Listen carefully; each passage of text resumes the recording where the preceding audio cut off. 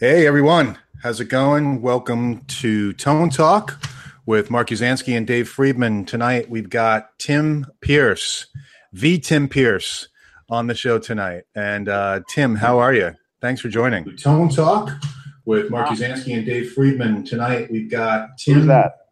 That was me. Okay. Oh, the echo's gone. Now I can say hello, right? Now you can say hello. My name is Timothy Stephen Pierce, but I understand there's already a Timothy, so we'll call me Tim tonight. But okay. I really am. I'm another Timothy, so. But I'll be Tim tonight. So yeah, it's great to be here. You've been Tim as long as I've known you. Yeah, you're right. So I like Tim better. Well, no, I like Timothy too. I like everybody. I like everything. See, the difference is the other guy, he spells his name with the, I think it's P-E-A-R-C. Oh, okay. Yeah, that's the other one. Yeah, so it's different. It's different. The other way to do it. But we always have to clarify. So, Timothy, if you're in the chat, we'll say hi. And so, Tim, how you doing? I'm good. Thanks. I saw one of these, and I really loved it. So I was excited to be here and talk. Oh, we're excited to have you. Oh, yeah, definitely. It was great to meet you at NAMM. You too. You were walking around having fun with Pete? Oh, gosh, yeah. One of the best people I've ever met. And next NAMM, I'm going to go for 3 full days. I'm going to do it right next year. Yeah.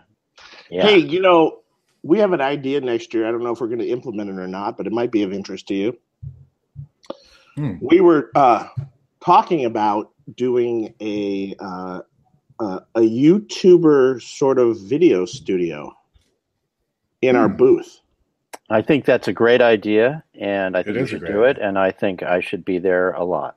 And if you wanted to do a Tim and Pete's guitar show live from NAMM in a booth with, say, someone artist or someone that's floating around, you could do that in our little booth. Well, the thing is, Pete and I talked about that. In fact, we talked about it with you and Rob about a year and a half or 2 years ago. We were standing there in your kitchen, as it were, and we talked about that idea of doing something at NAMM. So if you actually created a space, we would be all over it. It's something we should have done already. So that's great. Please do, and we'll join you. Absolutely. Yeah, I think we're going to do that. I think it's a good idea for. I haven't worked out all the logistics of it yet, but we will have a room for video.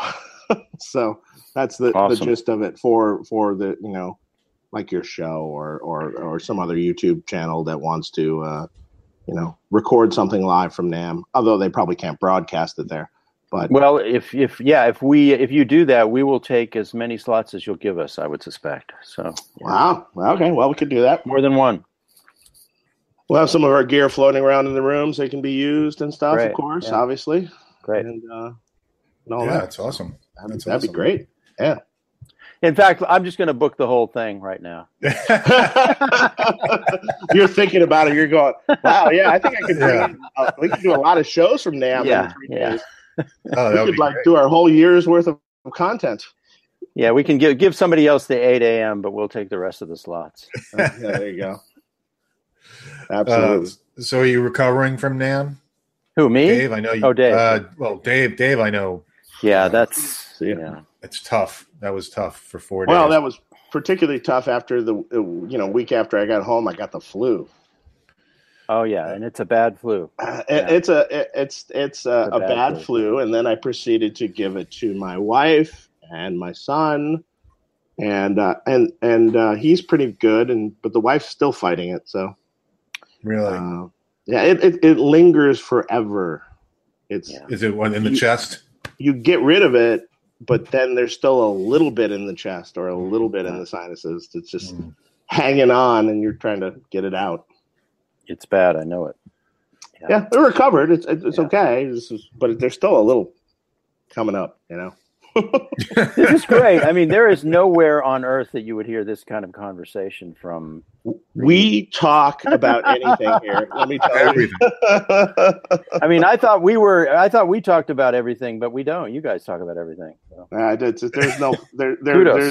There's no filter here. Yeah. Well, there's a few. I'd say we try to avoid. I'd say politics of all the things that we don't talk about. Yeah, right now. Oh, yeah. We'll stay away from that of all things. But everything else is on the table. I'd say. Okay. Right. We'll get in too much trouble if we really feel tell our views of that. So, oh yeah, that just. So no religion either. So yeah, Tim, right. you've been doing the no religion too. Yeah. I sound like John Lennon. There we go. Yeah, direct. No religion too.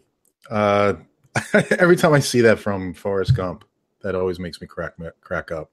You ever see? You must watch like Forrest Gump over and over on cable. I mean, like me. No, when it's on. Not over and over. No. Oh, like if it's on, I'll just happen to just watch. So and whenever they have the Yoko. Or the John Lennon, he's on like the Dick Cavett show or something. Oh, right. Yeah, it's pretty funny. But we've got a bunch of questions for Tim. But right. I don't want to dive right into them. But I just wanted to let you know, Tim. But go ahead. Go ahead, Mark. No, you go. You go ahead. All right. So, Tim.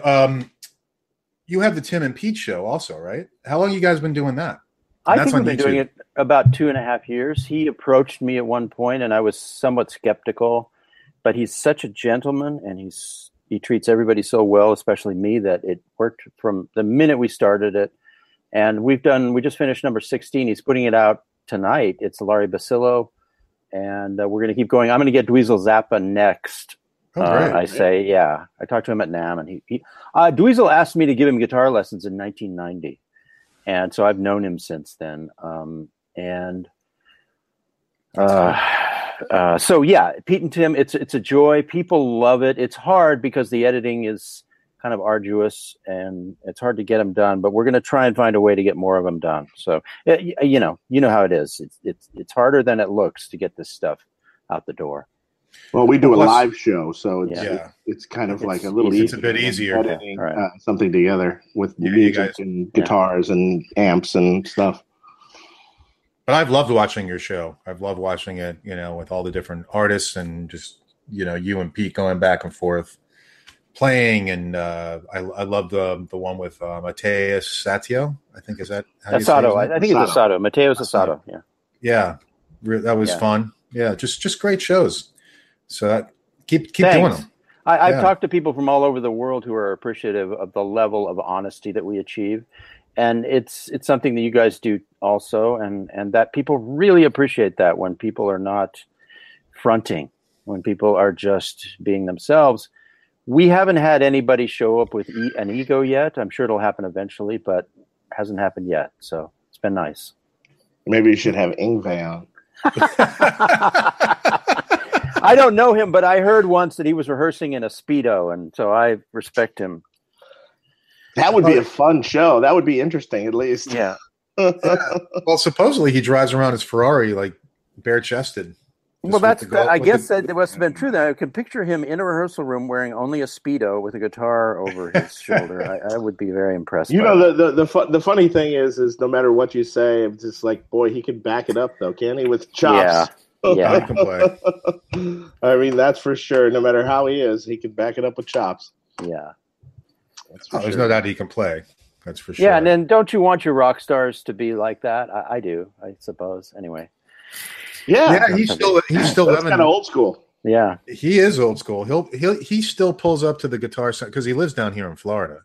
Oh, and I mean, I haven't seen him in a while, but the last time that I saw was he pulled up his red Ferrari right up to the front of Guitar Center, so just right up to the very door, like just right there, left it parked there, and just went right in. And of course, everybody's like, "Oh, Yngwie," Great. And it's just, and of course, he's wearing the leather pants, the whole deal. It was, he still perpetuates it. But have you seen his setup recently though, where he goes live, where he actually has the band off to the side, and it's all the wall of amps, and the band is really? Yeah. Oh, yeah. That's excellent. That's excellent. Oh yeah, that's great. Like it. That's the epitome. So that's cool. So Tim, I've done a lot of reading and in the past, I don't know, few weeks since we met in NAMM and everything, and since we were able to get you on the show, and there's so many people that you worked with, and I was just curious, maybe if you can just give us kind of a quick rundown of your career and how you got started in the music industry and playing, and kind of a quick overview. That'd be nice to have. Yeah, I've done it enough times that I can do it super fast. I was born in 1958. My love of music comes from Top 40 radio in the 60s. So it's not the guitar in particular that I love about music. It was songs on the radio in the 60s. Then, of course, in the late 60s, along came Hendrix, Clapton, Johnny Winter, B.B. King, Billy Gibbons, all that whole assortment of people. And so I started playing at 12. Hendrix was definitely like a lot of people, he was the main influence, but Clapton also. So I got obsessed with it when I was 12, and I played in bands, and then I played in bars before it was legal to play in bars, but that's a familiar story for musicians. Then at age 21, I was really, really miserable hanging out in Albuquerque, feeling kind of hopeless about doing anything. And my mom gave me her car, and my parents gave me $2,000, and I drove out to LA and started living here. And when I moved here, it was really wonderful because the music business was huge, and Van Halen had been out for 2 years. Now, I saw Van Halen in LA on a vacation just by chance about 3 years prior to that. I'd love to talk about that at some point. But so Van Halen was huge. The Knack was huge. Stevie Wonder was huge. I mean, the music business was huge, and there was work for musicians at every level. I would get paid rehearsal gigs out of the Recycler. Remember the Recycler? Oh, yeah, I do. Yeah. I moved here, and I met one musician who introduced me to another musician, and that musician got me 2 more gigs. So it started to open up like a tree. And I remember there was a point where I had $700 in my bank account, and I was able to keep that $700 in my bank account and start buying gear. And I knew that I was actually supporting myself in LA. Now, that's not doable now. It's too expensive. We're kind of like Manhattan at this point. But I rented a house with Ricky Phillips from the Babies, and which I don't know if anybody remembers that band. He's still a really dear friend of mine. Yeah, and another dear friend named Kim Turner, and we rented a house for $700 a month in North Hollywood. So my nut was $233. Wow, excellent. Okay, then now, fast forward to today. That would be about 1,000. Yeah, split 3 right. No. More. That house would be $3,500 a month now. Maybe 4. House. Maybe 4. You're right. Okay, so it's 1980. I moved here. I was able to start working. A lot of stuff happened in 1982. I actually, because of the Babies and my affiliation with Ricky Phillips, I got to do a John Waite record in Manhattan in 1982. I was 23 years old, and Neil Giraldo produced it. So I got to work for Neil Giraldo. He was a great guitar player, and I got to do John Waite's record. And I was in Manhattan, and I met John Bon Jovi, who was living in the apartment above the power station, whom his uncle owned and ran, Tony Bon Jovi. And all at once, I did demos with John Bon Jovi. I did John Waite's record. And then I came back to LA, and I got the gig with Rick Springfield. Rick, I'd been snuck into the studio and done a couple of overdubs on Rick Springfield's second record. Not his second record. Well, he had the record with Jesse's Girl, and then he was quickly doing another record right after that to back it up. And so he was really big, and the song was really big. And he let go of his band and hired a new band. And because I had done some overdubs on the record, I knew the kind of animal that I was supposed to be.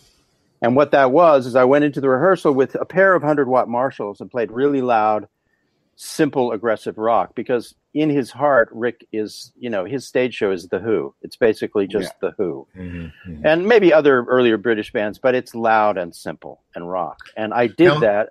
And so I got that gig. So all these 3 things happened. I played on Bon Jovi, what ended up being his first record and his first single, Runaway. I did this John Waite record called Ignition that had some really great stuff on it. And then I got Rick's gig. So Neil Giraldo also had played with Rick, right? I thought on the first album, right? Well, here's what Neil Giraldo did. When Keith Olsen was recording Jesse's Girl, he put together a band, and it was, I think Myron played drums. No, well, who played drums? It might have been Myron. It might have been Mike Baird. Anyway, Neil Giraldo was the guitar player on that song, but he was also the bass player because the bass player never materialized that day. It was the day. Right. It was, and the bass player is a friend of mine, and his name will go unmentioned. But he was partying the night before, and it just didn't make it. So Neil ended up overdubbing the bass. Whoops. Yeah. Wow. Day to miss. Water under the bridge. Yeah. Wow. So that's super cool. So John Waite, and then Bon Jovi, The Runaway. So tell us about that. So did you do all the guitar parts on that? I did end up doing all the guitar parts on that particular song. There's some debate about that on the internet, which I have it doesn't mean anything to me. People can say whatever they want, but I did Aldo Nova actually, and I tracked the song. But when we did overdubs, I ended up doing all the rhythms and leads on that song. Yeah. So Richie wasn't around at that point. It was just no. The thing is, John was just doing demos with Tony that Tony was paying for in a big studio and Roy Bittan played keyboards. It was a great band, from the E Street Band. And when it was time to put together a band, John actually came out here with David Bryan, and I took him to Casa Vega because they were trying to find musicians in LA to be in their band. Oh shit. And I think it was because the guys in his neighborhood, for some reason, he didn't want to grab any of the guys in his neighborhood. Mm-hmm. But then they went back to New Jersey. I think he came to his senses, because I have to tell you, Richie Sambora was an integral, vital, important part of that. His voice and his guitar playing and his image. Mm-hmm. I mean, yeah, that was an integral. It had part to be him. The songs. Well, that's what. Yeah, the writing, the three of them. The rest of the hits that after Runaway, Yeah, he and Desmond Child and John Bon Jovi wrote all the great songs together. Mm-hmm. Yeah. Well, for sure. It'll be cool to see him play with Bon Jovi, I think, at the Rock and Roll Hall of Fame. I think they're supposed to do it. I'm not sure. Who knows? We'll see what happens. And now our friends are the guitar players in Bon Jovi. Yeah, Phil X and John Shanks. Yep. Yeah, I met John at NAMM as well. I believe he's going to be coming on the show at some point. Mm-hmm. Yeah, good. I think we're going to have him with Steve Lukather on the show. Oh, that'll be excellent. Because John wanted to go on with Steve. He wants to grill him and ask him questions. That'll be just excellent. Yeah, Steve's on like a big tour right now. Yeah, it's going to be a minute, I think. Yeah, it'll be. Yeah, I talked to John on Sunday morning, and he was on his way to do some gigs, and seemed super happy. John, I'm lucky because John hires me to play guitar when he wants to not play guitar and just sit behind the desk. So I end up doing a lot of sessions for John. I have done over the years. It's nice. I love working for guitar players. I've worked for him. I've worked for Dan Huff. Like you said, in the old days, Neil Giraldo. Working for guitar players is a thrill. Yeah, because they'll let you, come on, let's do some good stuff. Well, and it just kind of puts you, you're just, I hate to say this, but you're really on your game, and I don't know, there's just, things happen really fast. And they usually have a lot of great gear lying around, especially in John's case. That's true too. That's true. You ever do work? Did you ever do work with Brendan O'Brien at all? I did once, and it was kind of late in the game. It was actually a couple of years ago, and really enjoyed it. He's very fast. Okay, fast well, here's the thing. He is a phenomenal guitar player. Yeah, I mean, and a good drummer. Well, okay. You don't know. I don't doubt it, but it's like. Phenomenal musician in general. I did a bunch of electric guitars, and we went to play acoustic, and I went out and played the acoustic, and I handed it to him, and he just nailed it. It was amazing. Yeah, but he's a great electric player too. He's an awesome individual. Yeah. I really love him. So now you also played on some Michael Jackson stuff, didn't you? Too? Yeah, the way that worked, I had done Toy Matinee, and Bill Bottrell produced Toy Matinee, and which is one of the best records I've ever gotten to do. Anybody gets a chance, check it out. That was a great record. Yeah, prog rock. I remember. Really fun prog rock record with Pat Leonard and Kevin Gilbert. And so Bill went straight from that to producing 5 songs for Michael Jackson, one of which was Black or White. And Bill called me to come in and play. And you never know in a situation like that whether you're going to end up on the cutting room floor, as it were. And in fact, you don't know till the record comes out if they've kept your part, because the song morphs into all of these different incarnations over months and months and months. In that era, it did. They took forever to do stuff, and it would literally become a different song 3 times over as they changed it and perfected it. So what happened was he invited me in. My role was to do a heavy metal bridge in the middle of Black or White, and Michael was enamored with Dr. Love by Motley Crue at that point in time, because that was a big hit on the radio. And my job was to do that flavor in the bridge. And I was able to do it pretty quickly and easily. Michael came in. He was very respectful. He was dressed normally. His complexion looked normal. He looked me straight in the eye. It was a really pleasurable thing. But in that situation, you're in a cocoon. So you're in a studio that's very safe. And so it's just me and Bill Bottrell and the second engineer and Michael. Everybody's pretty relaxed in a situation like that. There's no, his guard was down.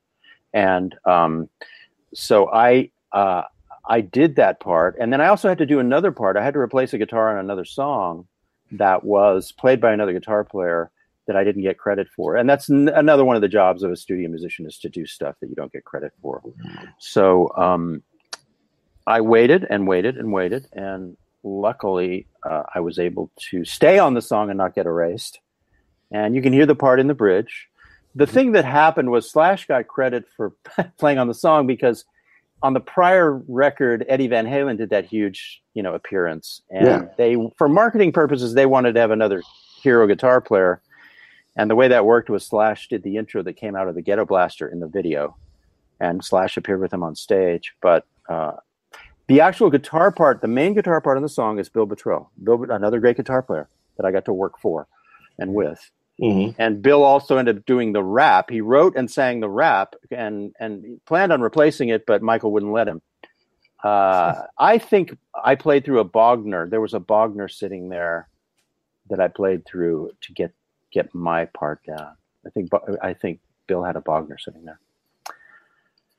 That's kind of the whole story. That's cool. Do you remember what you used back in the day on Runaway? Marshalls. The only thing back in the 80s, when you did a record, there were only 2 things. There were Fenders and Marshalls, really. I mean, Voxes, sure. But it seemed like all the records I did, you would bring your Marshalls, the producer would bring their Marshalls, you'd borrow other Marshalls, and you would just find the one that sounded the best and use it. And then if you needed a cleaner sound, you would use a cleaner Marshall. You needed a dirtier sound, you'd use a dirtier Marshall. So everything we used on Runaway, I used a BC Rich Mockingbird. I do remember that. That was kind of my Les Paul of the era. And I had a Schecter Stratocaster, and so that you can hear the Schecter Strat doing some of the harmonics. The old school Schecter ones from the it was very heavy, and it had the pickups with the big pole pieces on it. Had the brass pick guard. Yep. And then everything JCM 800s. Absolutely. Right. And wasn't the Jesse's Girl thing, JCM 800, and I think you told me once, was it a boogie cabinet? No, what happened was Neil Giraldo put together these custom Marshalls with JCM 800 heads and EVM 12L speakers. Yes, that was his sound. Yep. And that sound somehow worked great for us in the 80s. I don't know how it worked so Marshall good. 4x12 with EVM 12Ls? No, it was a 2x12 open back. That was the rig. That was the rig on Jesse's Girl. And I think it was a boogie cabinet, I think you told me. No, it wasn't. They were custom cabinets. Oh, okay. Yeah. Later on the second tour I did Mesa Boogie cabinets. But that was it. The Neil Giraldo Marshalls, I think they were original Marshalls, maybe some sort of limited run. Well, later, he had combos. I know that exactly. Neil had the old combos with EV12Ls. He still uses those to this day. That's what I'm talking about. I've talked to him endlessly about that a few times. And wasn't it also a Boss Chorus or something on some of that stuff, like a Boss? I don't remember that. I thought you remember. I thought I remember you telling me that, but I don't know if that was. Maybe I'm not thinking right. But. The thing is, when I moved here in 1980, the Boss Chorus made its debut, and every guitar player all of a sudden had to buy a second amp and use a Boss Chorus 100% of the time because it was that stereo effect. Yep. It was just amazing. There were not a lot of effects available back then. No, not a lot at all. Now, were any of the Marshalls that you had back then modded, or were they all just stock? I started modding my Marshalls. Never had that much luck with them, but I went to all the guys. I even went to Jose and had him mod a Marshall. Trying to can't think of some of the other guys, but it was hard to get good modded Marshalls. They often sounded really bright and zingy. But yeah, you would try and get you try and find Marshalls that were higher gain Marshalls when you could, and there were modifications going on all the time. So yeah, the answer is yes. Yeah.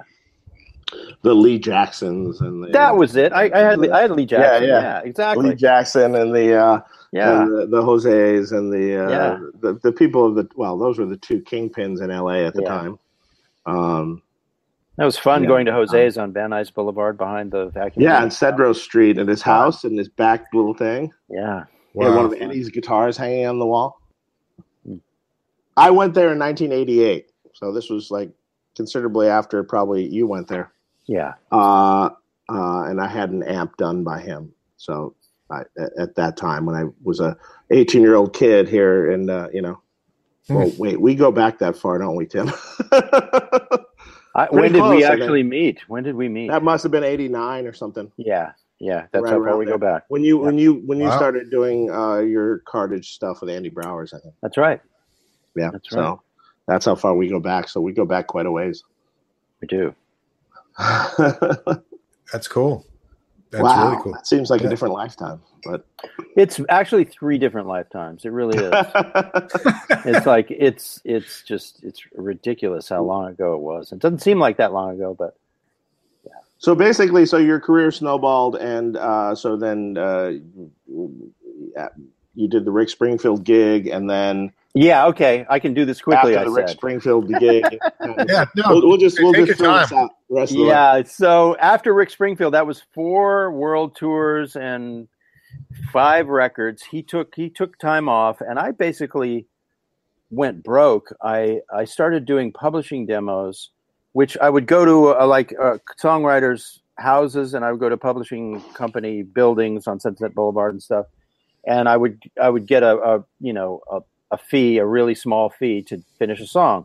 And I would do 2 or 3 a day. And that's how I made my living for 2 years. The great thing about that was I learned in that 2-year period how to come up with parts and sounds quickly, which I wasn't very good at until that point.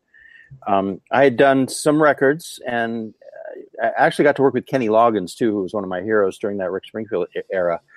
But after that, the publishing demo thing, doing demos for people actually taught me to be a really, a decent provider of sounds and parts and rhythm guitar. I mean, Michael Thompson was already really great at it. Lukather was already really great at it. Huff was already really great at it. But it took me a while to get some of those skills together. So I was actually thankful for that. And then around 1990, when I did Toy Matinee with Pat Leonard, that was the moment when I started getting record dates regularly. And that continued for, it has continued forever. It's different now, only because in the 90s and the early 2000s, you would do records and they would end up on the radio. You would hear the stuff on the radio. Yeah. And in this particular era, for me, I work with a lot of great people, but it doesn't always, you don't know that it's actually going to end up on the radio. But most of my credits started in 1990. And I got to play with all my heroes, Peter Cetera, Tina Turner. You'd have to look at the website to see all the people I got to play with. Yeah. But that was even later. That was 1997. Yeah. Yeah, but you did Iris, right? Yeah, and that was my first session with Rob Cavallo, and it was this magical thing that happened. That was a magical song for them. What's that? That was like the modern day reinvention of the Goo Goo Dolls. You know, that was that whole that song and everything. That was such a crazy hit song. Yeah. I got to do that because Dean Parks, they asked him to do it the night before, but he was burned because he'd been on a session all day. And so the second engineer called me. It might have been Rafa Sardina. He had them call me, and they wanted a mandolin. And I said to myself, I am not walking into this rock session with a mandolin. So I actually brought my rig, my electric rig. And I found out later that they were kind of pissed at me for that. But there was no way I was going to walk into that session with a mandolin. And it worked for me because I was able to do the slide solo and do an electric part. And then I worked with Rob Cavallo, that producer, ever since. And he's been the biggest and most loyal record producer of my entire career. So it's just, that was a good opportunity in the right place at the right time. And and I like what you did. It's like, well, I'm going to do more. I'm bringing this. Well, I just didn't want to picture myself walking in with this little teeny case, Yeah. I'm not that guy. No. Yeah. Now Dean would have come in with the mandolin that they asked him to do. Well, and he would have done it great. Yeah, and I'm so because happy that Dean is a fantastic, great guy. Plays anything. Yeah. He gets better all the time too. Yeah, he's crazy. Better all the time. I didn't see him this year at NAMM. Normally, I see him at NAMM. I've seen him recently. I've talked to him recently. Yeah, he's doing great. Every so often, I do pedal board work for him and stuff, and I just haven't seen him in a little while. Yeah, he's doing great. He works a lot. He's happy. Got a home studio that he loves. Yeah, and he's buying vintage guitars. He bought a Les Paul SG that's amazing from Chicago Music Exchange. Maybe I saw that. Yeah, maybe you did. Yeah, I think I remember him coming in here with one. Yeah. Not that long ago. God, I see how you guys. I mean, we all know so much. We'll have so much history. We know so many of the same people that it's just endless. Yeah, right. It's just endless. So, how about some stories? How about some stuff that people don't know you played on? I don't know. I mean, that's over the years, like some. Oh, okay. So bigger things that people might not know that you played on. Probably the greatest example of that is Shinedown, and that was with Rob Cavallo. They were at a point in their, I think it was around 2008. They were at a point in their. I may have the year wrong. I mean, I want to think something was 5 years ago, and it was really 10 years ago. Yeah, exactly. I know. I really know. But it was Shinedown. They were at a point where the guitar player in the band was having some trouble, and so I came in, and on that record, I ended up doing all the guitars. And it was a situation where then on the next record, I ended up doing almost all the guitars. And it was a situation where they couldn't really reveal that. And I was really proud of those records. I love the band. I love the guys in the band. And I love Brent singing. He's a phenomenal rock singer. I was really, really proud of. It was The Sound of Madness. And then the record after that might have been called Bully, but that was the single from the record. But I actually got to do, I've never looked like a rock guy really, but I kind of am a rock guy inside. And it was just great to be the guitar player in a rock band at that level with a singer that good, really great. Right. No, he was a great singer. I did something for one of the guitar players, I think at some point in time. Some sort of switcher or something. I don't really remember. They do well out there. They tour constantly, and I love them. They're great. Right. There's got to be a few other ones too, didn't you? A few other ones over the years that you did through the 90s, or. I that's going to be a hard thing for me to think of unless I would have to kind of look at my discography, which I'm kind of not prepared to do. Well, I've got a little bit in front of me. What did you do with Ozzy Osbourne? Just curious. Okay, that. Yeah, we'll quiz you. I don't think that's honestly don't think that's. It's either not a real credit or it's either a mistake or it's something I did with Bob Marlette. Do you know Bob Marlette? Yeah, I do. I did so much work with Bob Marlette that we could have done an Ozzy song easily. Or I'm wondering if it was for a while, Rob Cavallo was doing a lot of movie songs where we would do the song and they would add I did a Kiss song where I played the guitars on a Kiss song and they added the vocals afterwards. So I guess there are a lot of situations where you do ghost behind artists that I've just even forgotten. There was a period where we would, with Rob Cavallo, where they would send us, Atlantic Records would send us song after song by artist after artist, and we would literally re-record the music underneath, and then they would release it. And so, and some of these bands, they have had recognizable names. A lot of them. I mean, like, I did a really great single with a band called Uncle Cracker, and they were there. I love those guys, but I'm not really prepared right now with names. It's okay. I would have had to prepare for this. No worries. But we did a lot of ghosting. Well, the funny thing is, I remember talking to not that long ago. Well, actually, maybe it was like 10 years ago, for all I know. Not that long ago, could be 10 years. Josh Freese. He goes, "Yeah, I'm the most hated drummer ever." I go, "What do you mean?" Because every drummer hates me because I'm the guy who replaces his parts. Well, yeah, the drum chair was traditionally where that would happen the most. And sometimes at night, unbeknownst to the band, late producer calls him and just come in and fix this, and he plays it. And then sometimes the band member thinks he played it or they edited it. Yeah. So he goes, "So I'm hated." and then he goes, and then the producer started threatening the band with calling me. So, like, if you don't get it right, we're going to call Josh. Right, we're going to call Josh. Yeah. And Josh is like, "Really?" Oh, that's great. So anyway, that's yeah. I mean, he's played probably, on a long discography like you do, like you have, Tim, and that was just funny.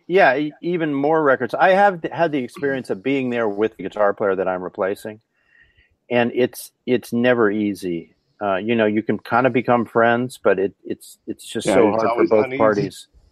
Yeah, it's got to be so hard for both parties. Yeah, it's like, "Do you mind if I screw your wife?" It really is like that. Yeah, and then it's sanctioned by everybody in the room. Yeah. And it's approved by the lead singer and the manager and everybody, but that's, it's wrong. Yeah. And meanwhile, the guy's like, "No, it's not okay." Yeah. That's funny. Hey, one of the questions here is, and I don't know the answer to this. Did you do parts? This is from JVin248. Tim, did you do parts on Bon Jovi's "Slippery When Wet"? No. The thing is, the stuff I did with John was before he had his record deal. It was funded by his uncle, and we did like 6 or 8 songs. One of those songs ended up being "Runaway," and it's the only song on his first album that wasn't his new band. Huh, okay. So I did one song with him on the first record that was his first single, and then everything else since then was his band. So the cool thing was 10 years later, I was walking down the hall at A&M, which is now Henson, at a studio, and he passed me and said, "Hey, I need you to play a solo on this Christmas song." And so I went in and played on a Christmas song, and I still hear it every Christmas, and it's one of the best solos I've ever done on a record. It's turned out so good. I forget the name of it. "There Will Be Christmas" or something. It's really good. It's really good. And it's got a really long solo on the vamp. And still proud of it to this day. That was 10 years later. I got to say, the "Runaway" song that you did on the first record too, the solo on that and stuff. No, it's a very memorable part. Thank you. You can hum that in your head to this day, and I'm not like the most massive Bon Jovi fan either, but still to this day, that song in particular stood out as being. I actually really like that song. I thought that was a great song. Yeah, thanks. And the part I can take a solo right now in my head. Yeah. So to me, that means great. Good. That means greatness. It's like when a song. I often say this to people when the classic songs that you grew up with, songs by whoever, The Who, let's say, or something, you can remember every little part of it. It's not just It's not just the vocal hook. You remember the chorus.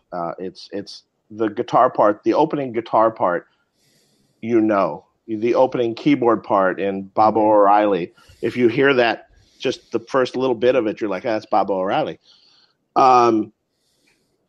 There's every aspect of that song was a hook. Guitars, keyboard parts, and that made up a fantastic song. And I just sometimes don't think songs these days are quite crafted the same way. Well, they're not. People don't take as much time. People don't bleed for them as much. Bleed for them is that's a great saying. Exactly.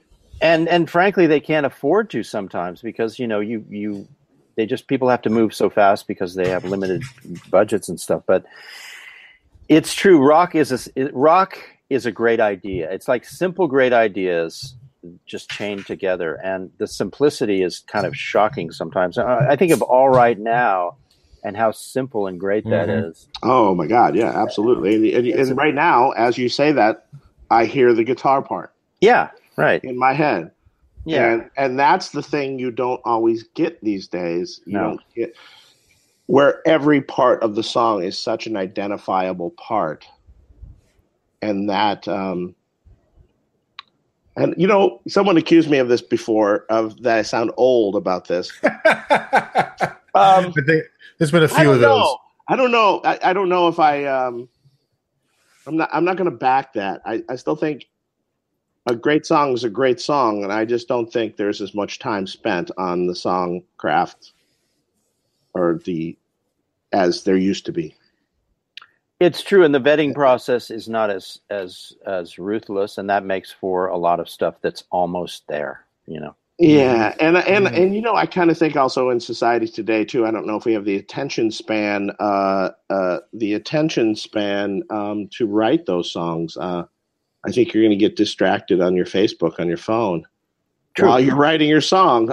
True. Yeah. I mean, plus there were such great producers back then too that helped shape. Well, great engineers, great producers, great musicians. It was interesting. Did you see the Quincy Jones? Have you worked with Quincy Jones before? Never, and I do want to see that thing. I'm curious about it. Did you see the little interview he did? No, not yet. Oh, yeah, that was recently. He apologized just recently for it. Well, I don't. You know what?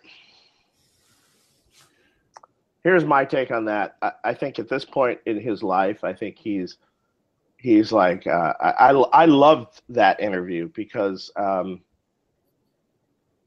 it was kind of no punches pulled. There was some parts I loved it, but the Beatles stuff, I think he went a little far. Well, his idea of music, he has a different aesthetic, so I forgive him that. Okay, I mean, he's wrong. He's wrong about that, but it's just from his point of view, music is something different than that. So from his point of view, at the time when they first started, that's how I deemed it.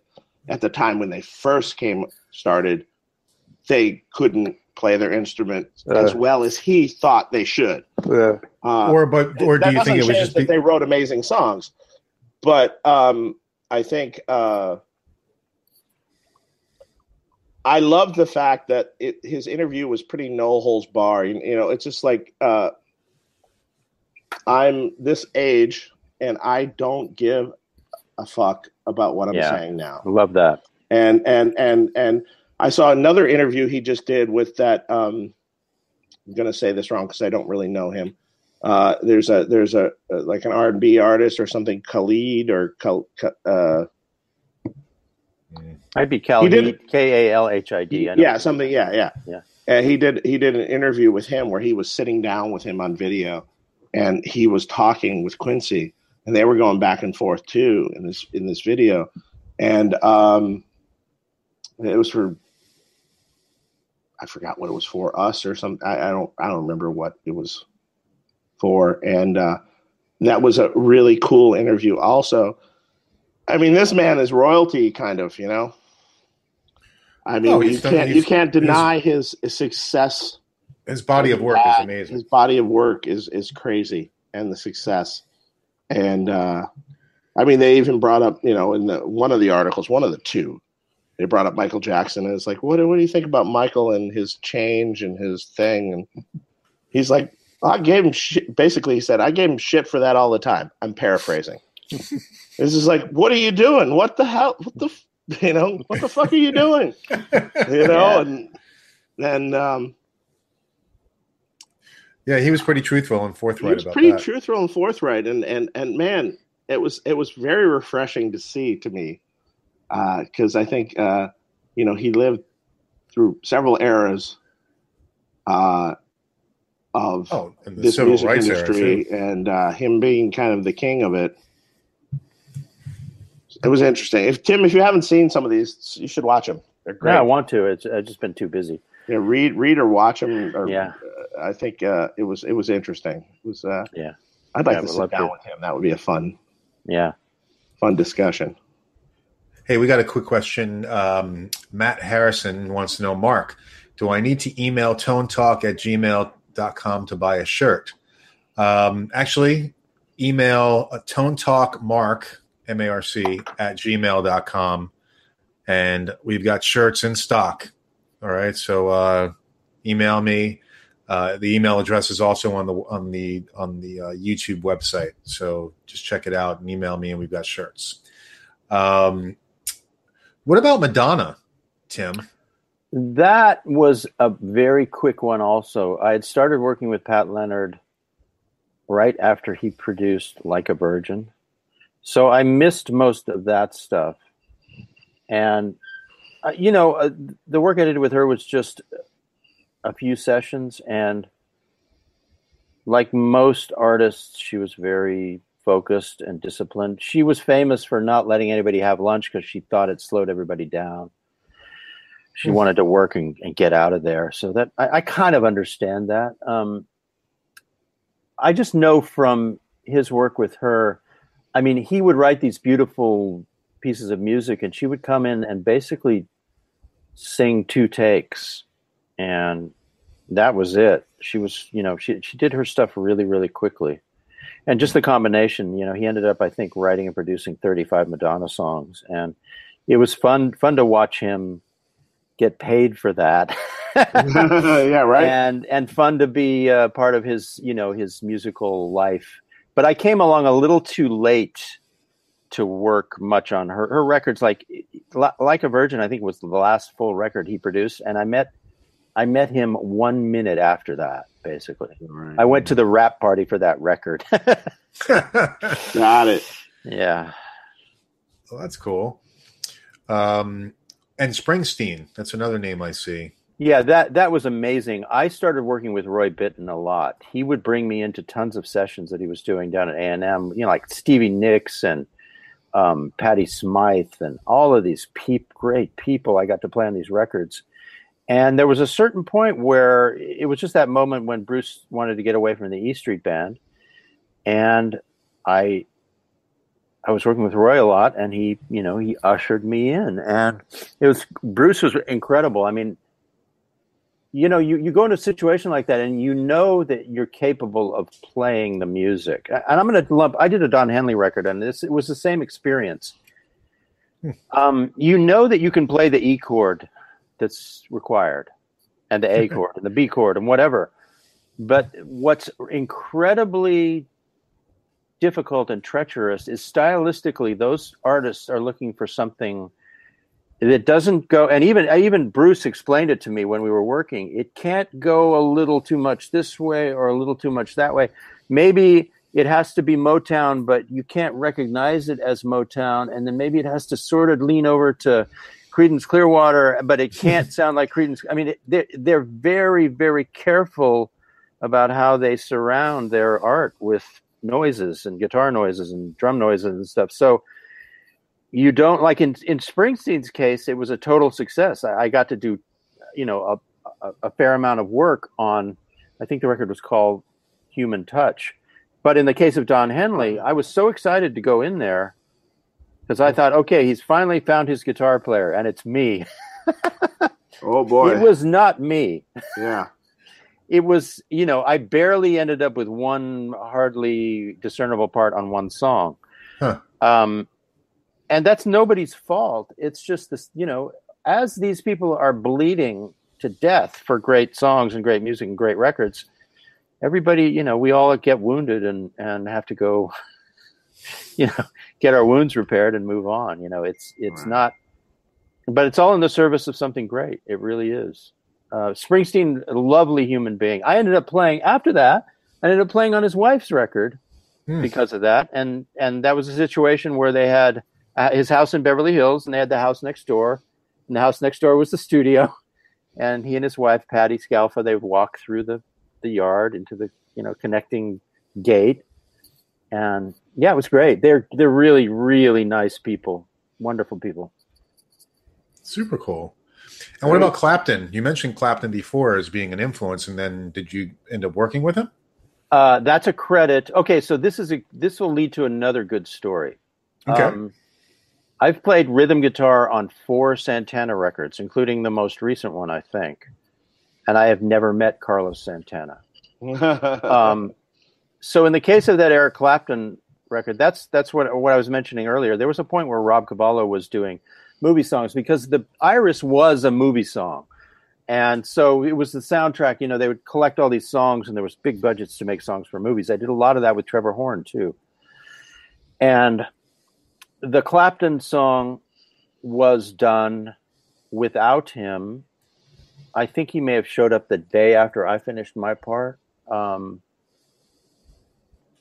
that's pretty, like I said, somewhat common. In Santana's case, the records that I worked on were all done down here by producers. And then he gets delivered,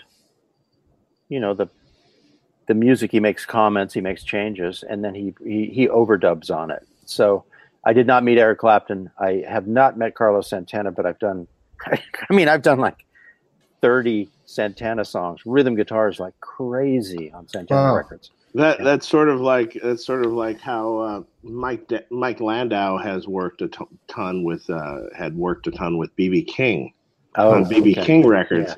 Right. And he had played all the rhythm stuff because BB doesn't play rhythm. Right. And on a ton of records, I remember back in the day him going to sessions with him and doing that. So just like no one really knows, but well, I defend these guys because once you've been making records for a while, and especially if you become that big, you don't really always want to participate in the drudgery of putting parts together. He'd rather be. These are busy people, and they would rather be doing something else most of the time, and then just approving or approving the work that gets delivered to them. And I totally understand that. Totally. So going back to the Michael Jackson thing. So you said he was there. So what was he like to work with? What's that now? What was he like to work with? Well, I think I mentioned I was prepared for. I hear he's great to work with. Well, if you watch the movie, This Is It, you can see.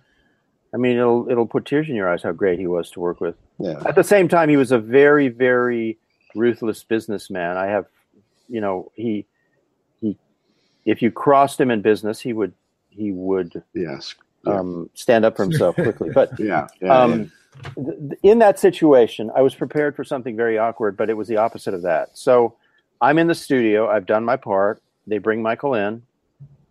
He gets really excited about my pedal board.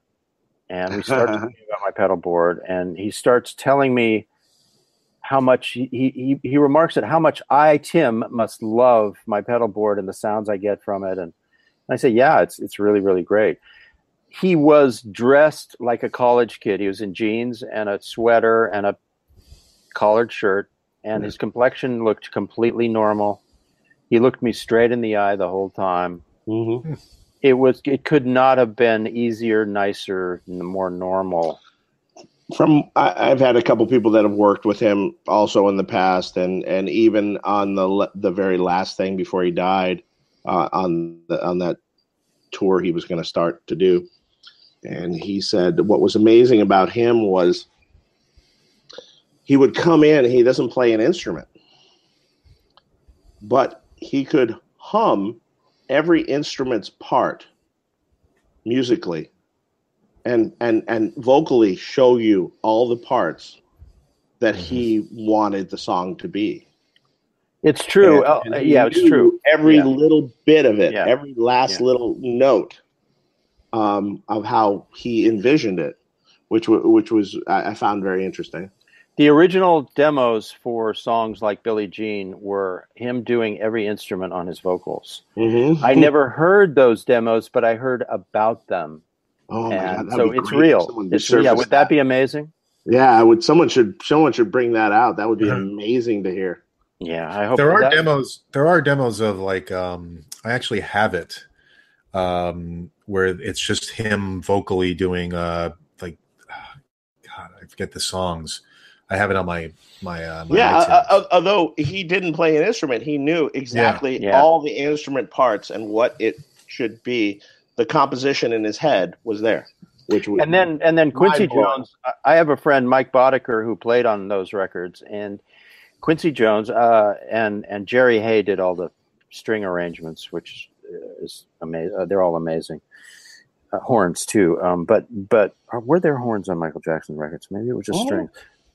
Anyway, Mike Boddicker said that Quincy would hire 3 arrangers. He would pay, hefty fees to 3 different arrangers, and the 3 arrangers would write all the parts also that they thought were great. So he would take all Michael's parts, and he would take the parts from the brilliant minds of 3 different arrangers and just pick and choose the elements that he wanted.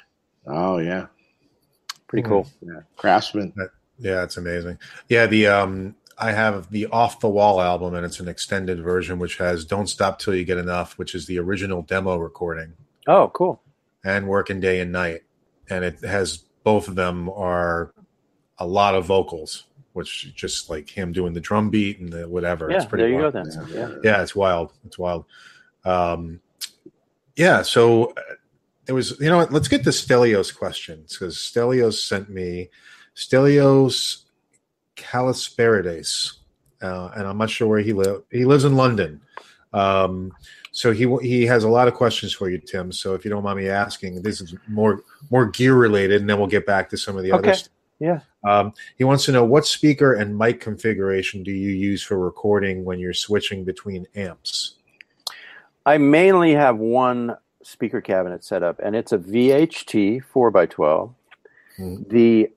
It's customized. The bottom half is closed back and the top half is open back. And in that cabinet are vintage 30s. I have different microphones in front of the cabinet that I'll use at different times. There's a 57, there's a Royer 122V, which is their tube version of their 121. It's just got a little more buttery thing to it. It's pretty great. Then I have a Sony C800, which is not the one you see all the time. It's a amp. Yeah, it's a microphone that they released when they first released their C800G, and it doesn't have the heatsink on it. So it's this black mic, and that sounds really good too. Doug McKean uses that mic, the Cavallo's engineer, and that grew out of Doug McKean recorded American Idiot by Green Day, and he used C37A Sonys, and the C800 is the modern version of the C37A. Mm-hmm. Anyway, back to the rig. So it's a VHT cabinet, 412. And then my mic pre these days that I like the best is BAE 1073. Mark Lohman, I have compared these 1073s to the real ones, They sound identical, except they have more open and better top end. So I'm in love with these mic pre's.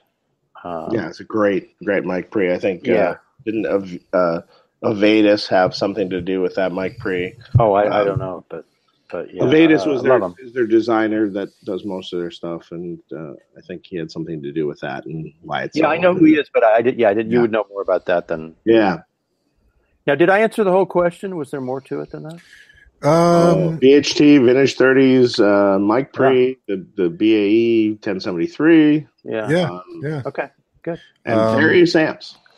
Yeah, and then he wanted to know if you have a favorite amp and or a guitar that you use most for most sessions. Well, yeah, the amp that I use mostly, and I don't know if this is it might just be laziness, but it always sounds like the right platform for putting pedals on top of it. It's Frederick's Divided by 13 RSA 23. I know Lyle Workman really likes this amp too. I think it was designed by Frederick and Rusty Anderson. And I have used this with so many people in the room that I've sold probably close to 50 of these for Frederick, just from people being in the room with me when I use it. There's nothing, it's very simple, but it kind of sounds like a cross between a Fender and a Vox. And I get a basic sound on it, and then I push it with pedals.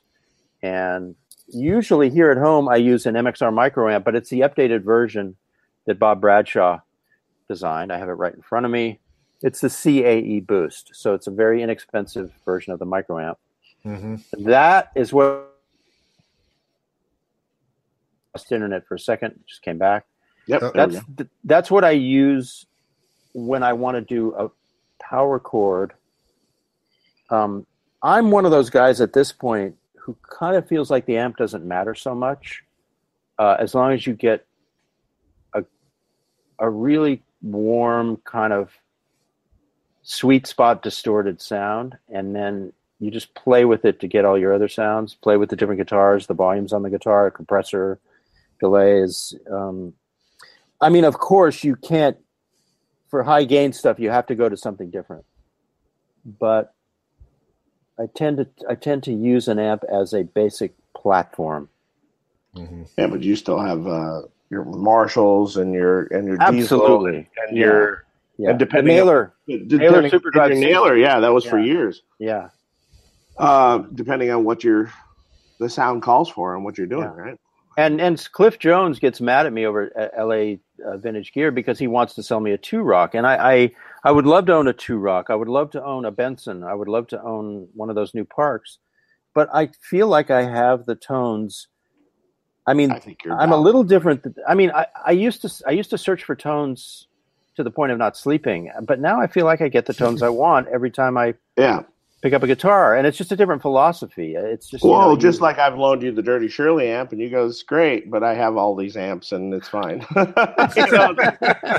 good, and that's okay. That's fine. Yeah. That's great. Yeah, that's no problem. And I always sort of said with clients of mine over the years, it's like if you're going to have 4 or 5 amps. It was so you need your sort of blackface Fendery sort of thing, right? Yeah. You need your Vox. Yeah. You need your Plexi Marshall, and then you need one high gain thing. Dave, you're absolutely right. If you had 4 amps, those would be the 4 amps to have. Yeah. If you could only have 4 and you had no other choices. On a desert island, it would be the blackface Fender. And I say of some sort, meaning there's a lot of good ones, Super Reverbs, Vibroluxes. They're very similar, actually. But then your Vox, of course, you need your Vox. Yeah. And you need the Marshall tone, the Plexi Marshall tone. To me, that's the Grail kind of thing. And then, higher gain thing if you need that kind of texture. Absolutely. And I agree. You could do it with 4 amps if you chose those 4 amps, and that would you have everything you'd ever need. Yeah, for a lifetime. You really could. And a lot of guitar players want to keep searching and never want to be satisfied. But at a certain point, if you're going to make music, you have to stop searching and start, just. I will throw a Hiwatt in as a mention there too. Yeah. That's kind of a whole different thing to me. Yeah. Would you agree? You have a Hiwatt, don't you? I would. They distort in a very open and uncompressed way, which is great.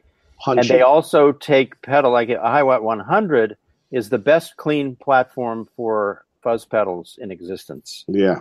So you're right. They're just wide open valve. Speaking of fuzz pedals, I want to give you a fuzz pedal.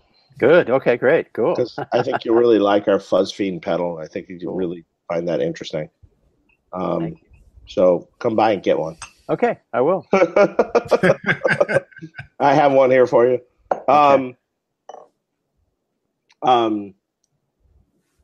Yeah, but you used the nailer for years.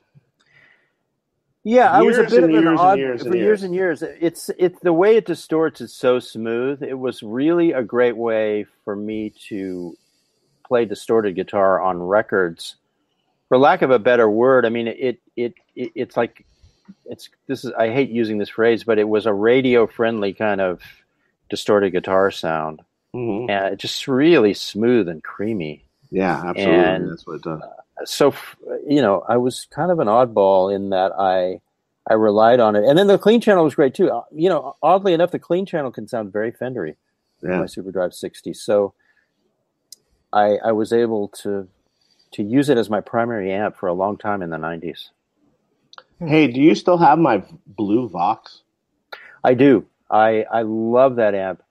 I searched for an A+ Vox, and I would buy them and on eBay, and then it would be a C- Vox, and then I never found it. Buy another one, and then I buy 50s from, I bought and bought and bought Voxes. That's the only Vox I ever bought that was A+ and sounds like it's supposed to. Well, that's good. Yeah. If you ever feel like getting rid of that, I would be interested in buying a pack. Well, I will tell you this: if I do, it'll go to you and you only, because that's a rare thing, isn't it? When you can kind of, put your fishing rod into the lake and pull out something, right? And pull it back out. Yeah. Yeah. Right. So what kind of Vox was it? Let me just put that out there. If you ever sell that, I want it back. No, that's true. I think I instinctively would have offered it to you anyway, but it's an AC30 to answer your question. And did you do the top boost mod? No, it was an AC30. I do not think it was original blue. I think it was someone Retolexed it at some point. But it was a blue AC30 copper top amp that had a added on top boost by Mark Sampson. Oh, he did it. Oh, he did the added on top boost on it. So that's why it sounds so good. So it was a really good one. It's a really good one. Still is. And I fondly remember that amp. Yeah. And I kind of kicked myself for selling it to you. Yeah, we all. Maybe I'll get it back one day. You never know. Yeah, you might. I doubt it. You never know. Tim, you need to put that in your will now. No, now you got me thinking. I'll be thinking about it. I'll try and make it happen for you. Oh no, you don't have to do that. I mean, like if you want the amp, keep the amp, but you can put it in your will. Yeah. Okay, I will. For a small fee. I also remember a 50-watt Marshall you had that had a replacement output transformer. I don't know if you still have it. Yeah, that's long gone. Oh, okay. Yeah. That was a good amp, though. Yeah, it was good. I've owned. I don't know, probably 40 or 50 Marshalls in my life. Yeah, I really have. Marshalls were the holy grail to me. What have you gravitated towards now? What have you landed on that you're stuck with? I have 4 Marshalls now. I have 2 Plexi 69s with lay-down transformers. Oh, great! And they are great. They're both clean amps. Neither one of them is. They're both very clean. And then I have a pair of JCM 800s that I don't use anymore, and I use one of them for a speaker stand. Hey. Yeah. That's fun. But the Marshall, huh? You know what's funny about that? That you say that is, when back in 1988 or something, around that time frame, you viewed a JCM 800 as a kind of just like a junky piece of junk, kind of, compared to the older amps. Right, exactly. And it's funny that over the years now that these have become more holy grail amps. But at the time, they were known to have a little bit kind of crappy transformers and not the greatest amp in the world. Well, you're gonna remember the story because I researched. I had to do a Renaissance repurchase of a JCM 800 at one point, and I bought the wrong one. And from 1982, side by side input, because of cost cutting, they basically robbed the amp of its good components for like how long? 4 years, 6 years? Well, I don't know if they robbed it of the good components. It was just like it was the same circuit. It was just a slightly different take. Little different filtering scheme, a little bit different how they put it together. It was still sort of the same amp, but it was cost. But you know what? Yeah. Okay. Yes, it was cost cutting, but you know what? There are still some gems. Wow. In the two side by side input ones. I've heard some where I'm just like going, oh, well, okay, that one sounds great. Yeah. Okay. Marshalls were always like that anyway. It was mercurial because they always, like a lot of them didn't sound that great, and then occasionally one would sound amazing, and you go, why is this so different every time? Right.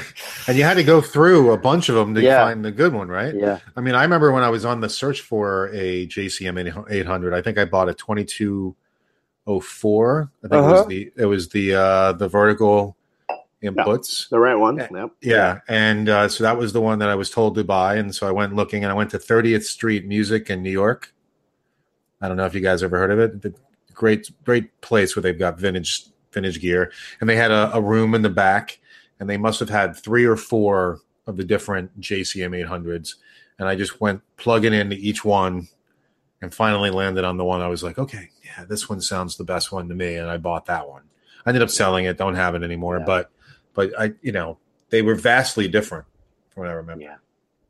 So, well, that's cool. All right. Well, it's just like guitars. I mean, there's some guitars that you pick it up and you're just like, oh yeah, that's the one. It's true. Yeah. I have that problem. I said I didn't show Mark, but I showed Tim earlier before we were on camera, right? So I have a new guitar of mine. Nice. So it's a new Friedman guitar. I know it's hard to see on this damn camera, but it's funny. I'm not really into Sunburst that much personally, but this particular guitar just spoke to me, and I was like, "Yeah, I'm taking that home." Well, that's one of our new guitars. It was one of our new guitars that came in, and unfortunately, or fortunately, I get to see all of them before they go out. And man, seeing all of them before they go out, that's fun. Tempting. Because you're like, oh, that one's really cool. And then I literally was doing a photo shoot yesterday for some products that we had, and I'm going to put a guitar just propped in the photo shoot. So I go to our guitar manager and I go, okay, give me one of those Sunburst ones that just came in, because there was like 3 of them that we had that came in. And so we open up the first one. I'm like, no, not that one. I look at another one and I'm like, oh yeah, that one looks cool. The Sunburst just was a little different, Yeah. And he gave it to me and I go, oh, you might not get this back. And then we put it in the photo shoot, and that was while the photographer was shooting the gear, I'm sitting there playing the guitar. I'm like going, okay, that's mine. And that's happened with all the ones I own. Personally, I own 3 of my own guitars now. Only 3. I don't, it's not crazy. That's pretty good. Well, it soon will be 4. I have to own 1 of every model. I mean, it's different for you because that's something that you're making, but it's in a way it's the same, because if you find a guitar that you feel that way about it, you have 2 choices: you buy it or you lose it forever. Yes, exactly. And you have to say to yourself, do I want to lose this forever? Because that's what's going to happen. Yeah. You will never repeat this. Tim, I should have you down to the factory and you should go through all the guitars. Find one that I can't live without. Yeah, absolutely.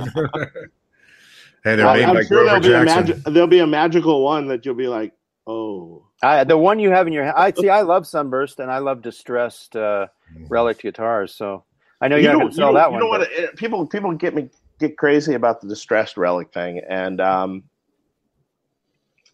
here's how I feel about that.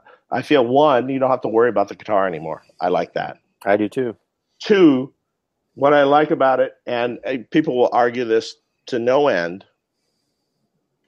is that I have found over the years that less finish, the more stuff off the guitar, absolutely, the better it sounds. That's a good point. I never really thought of it that way. That's and even on guitars I've owned over the years, and I said this in a video, and people were giving me shit for it. Over the years, even taking finishes off the back of a neck, I don't really like a sticky finish. I would rather have it be satin and nice and smooth, on the back of the neck. And taking a finish off the back of a neck changes the tone of the guitar. And people are like, bullshit. Okay, it's hard to prove, but I just really believe that, just like I have found over the years that the kind of finishes you use on guitars, even cabinets, makes a difference. Like if you have a guitar cabinet that has no Tolex on it, it sounds different than it's going to resonate cabinet different with Tolex on it.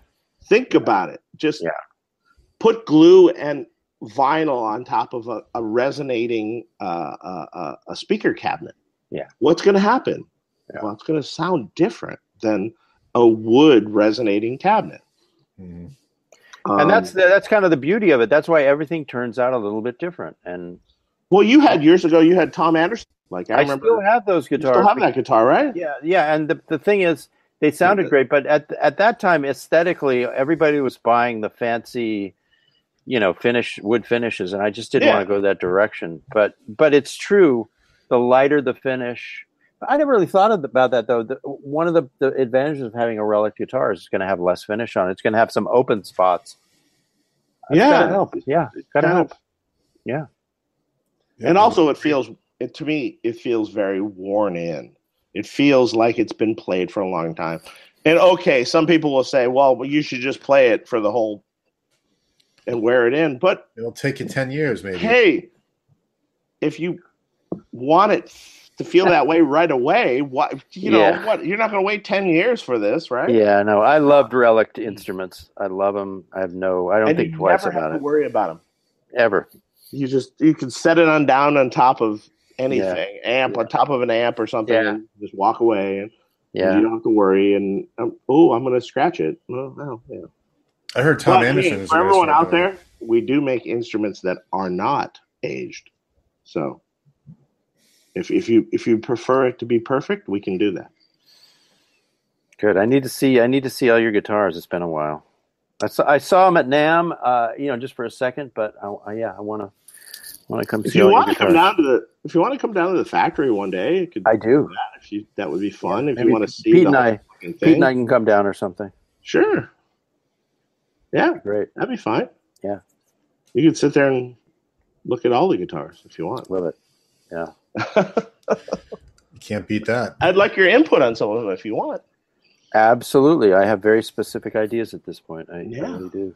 That's fine. And the thing is, I could be talking more right now, but I want to hang back and let you guys Well, I'm sure there's some questions now, so we probably should whatever you. We've ignored everyone for an hour and a half, and okay. Let me get to one more question that Stelios had. Wanted to know about you using modelers and for recording or for live. Do you happen to use them? What do you use, and what are your thoughts about them? I like the technology, and I've experimented with it. I use real amps 100% of the time. The Kemper, I take this Kemper on sessions now when I go work for like a television composer. Because it sounds so good, I can just plug it in direct, and they just love the fact that we don't have to set up anything. And then I use my pedal board for sounds. I'll set it to one of my favorite Fender-y, just slightly distorted sounds, and I'll use pedals for it. I can still hear the inherent issues with the top end, and I can still hear the artificial nature of it. I did a Josh Groban record a few years ago, and I had just bought the Axe Effects, and I used it for everything. It was Cavallo again producing it, and he finally said, "Okay, you got to get rid of that thing." And I had used it for a couple of weeks and done a ton of recording with it that all sounded great. But Cavallo's a great guitar player too, and he's an amp purist. He owns 30 or 40 amps and 100 guitars, and very opinionated about gear. And he said, I just don't hear the air in it. And see, I love all of these devices, but they're a different animal. And when I'm at home, none of these devices equal the sound of a real amp. None of them do. And it particularly has to do with this thing that happens in the top end that's kind of pixelated and granulated and not sweet. The thing that works with these amps is, and so we get into a cultural, sociological thing. The way people hear music now, starting with the MP3 and even worse on YouTube, one of my theories about why rock is not popular is that distorted guitars suffer the most when you downgrade the bit rate and you have music that is delivered to the consumer at a reduced rate of fidelity. So on YouTube, where most people listen to music, a distorted guitar doesn't sound as good as it does on my Pro Tools rig or on a vinyl record. Distorted guitar in particular gets mangled as it gets reduced in quality as it goes to the end user and the consumer. So I've had like a guy like Matt Zerletic, who's a really great producer. We've had talks about this. The reason the Kemper sounds modern in people's minds is because it sounds artificial, because that's what people are used to hearing on YouTube, and it's not a desirable thing. The top end is just, what's the word? It sounds like Kleenex or sandpaper. Grainy. Thank you. Yeah, grainy. There you go. Grainy. Yeah. Thank you. Like digital grainy. Mm-hmm. And I'm also very aware of the fact that if you are a person making amplifiers at great expense and selling them for a small profit, why should they be allowed to put your name in there? Well, it's a fine line. It's the only company that can is UA, because they have official licensed Friedman profiles. Yay. Which do sound great. And that we worked with Brainworks on. And I don't know if have you ever tried any of those? Do you have UA they're about to send me the OX system, but I tried. Harris Bernard sent me the previous thing, and I honestly couldn't get it past the starting gate because of the sound of. And I'm saying this because I'm an amp guy. I do 100% of my work with real amplifiers, and I kept trying to, I look at the image of the cool Fender amp and the microphone on my computer. But did you try ours? I heard that yours was really good, but I was so disenchanted. You haven't tried. I mean, I sent it back to them, and I thought he'd never speak to me again. But we're on good terms. He's going to send, the new thing's great. The aux is cool. Yeah, the aux is great. Yeah. That was one of the really cool things that came out of Summer NAMM and then this Winter NAMM. But I'm 100% amps, 100% real amps. But taking this to a composer's house and having them go crazy over this device that they have, it's hard to believe, but a lot of guys I work with, it's still new to them. So right, anyway. That's cool. Yeah, it's as an amp designer, it's a little bit depressing. You work hard for years to design your amplifiers and your sound or the sound you've created. And then everyone just buys an amp and creates a Kemper profile and returns the amp. How about that? Yeah, I've heard of that. Return the amp or that's just wrong. Like recently Line 6 came out with our BE100. Well, they didn't use BE100, but they called it something else. But the profile, and it sounds good. It sounds good. But where does that, in the end, in the long run, where does this leave us? When the amp guys are gone, let's say, what is there left to model? I mean, you can model old amps and you can model used things and you can model all this, but there's no one designing new things anymore. It's done. It's as bad as it is for you. We already went through that in the music business. Yeah, of course. When we were talking about great ideas earlier in the show, I heard an interview with one guy who was really smart about this. He said songs were a lot better when there was a potential pot of gold on the other side of the E chord. Now, when you write that song, there's no pot of gold on the other side of it. When there was, you had a whole different energy writing that song. Those of us in the music business, we had to adapt. It happened in stages, but the value of music, was reduced. And the answer is actually in the way you're living your life. You have adapted, and we have adapted. I have adapted. I have my whole social media thing and my masterclass that is monetized was me looking at the next 20 years and going, okay, things are changing. How do I want this to play out for me? Sure.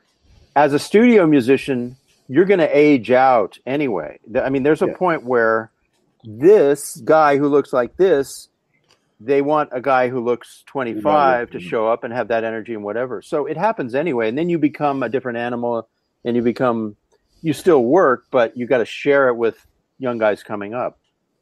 But that would have happened anyway. But for me, the actual change in the music business where recorded music was not something that there were budgets for anymore in the same way, I had to make a decision to adapt and change. I don't think amp makers are going to go away. You would know more about that than I do because you know the exact numbers of what you spend and what you earn and what's being returned. Ourselves as a company are doing well. I can't say that for some of my friends. Right. But that's the new world, and it's the same way for everybody now.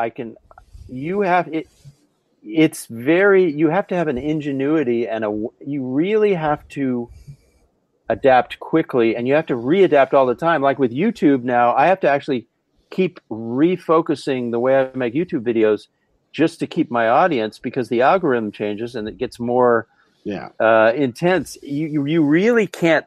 Not only do you have to change what you're doing, but you have to constantly change what you're doing. To stay on track. And that's what you're doing. And the people around you are smart, and you're changing and adapting. And unless you do that, you say to yourself, oh, well, I changed everything 2 years ago. Well, then you're obsolete because it keeps changing. And right. I mean, I talked to Tom Anderson at the show. He had the biggest year sales-wise he's ever had. Oh, that's great. And I talked to Paul Reed Smith. We have a breakfast every NAMM. We get together for breakfast once, and he's doing amazingly well. I mean, he almost lost his business at a certain point during the downturn, but his footprint at NAMM is much smaller. He's got a leaner, much leaner operation there, but he's back ordered on his product. So it's. Yeah, I mean, I'm not complaining either because I mean we're doing quite well, and we've worked hard though to. And you have a team, and we keep trying to make new products that everyone wants, and that's the thing, and in a diversified categories. Exactly, it's not just one category. Yeah. So, because I've been around as long as I have and done as much as I have. We can branch out in different categories and stuff. And maybe that's not accepted at first, but then after a while, it's like, oh, yeah, those are great. When we first started doing guitars, it was like, why is he doing guitars? Well, I had a lot to do with, Don Grosh guitars when they were around. I had a lot to do, I was around high-end, guitars from Tom Anderson days, and around all these kind of guitars, and people just didn't know the input I had on some things, back a long time ago. And it's something you already knew how to do, and you have a team. You have a great team. I know your team, and that's the other thing. You can't stay small. In this day and age, you have to, you can't do everything yourself, and you can't stay small. You can't. No, it's impossible. It's impossible to stay small because what happens with the small builders is they die because there's lack of capital or there's lack of funding. Even if they have great ideas or their products are fantastic, the biggest fault of any small business is a lack of capital. And capital and people to people to actually make the product or drive the product or produce the product. When you were small. I have one full-time employee and 4 part-time employees on my web business. And the full-time employee edits film. He just edits film 40 hours a week, mostly. And then I actually need more editing. I'm putting together more editing. It's hard to find. And so there's a spend on the business that is substantial, and it's every month. It's just a responsibility that you have to, if you want to do this and keep going, you have to do stuff like that. You have to look at everything. Being a musician now, you have to be an entrepreneur, and that's what we're doing.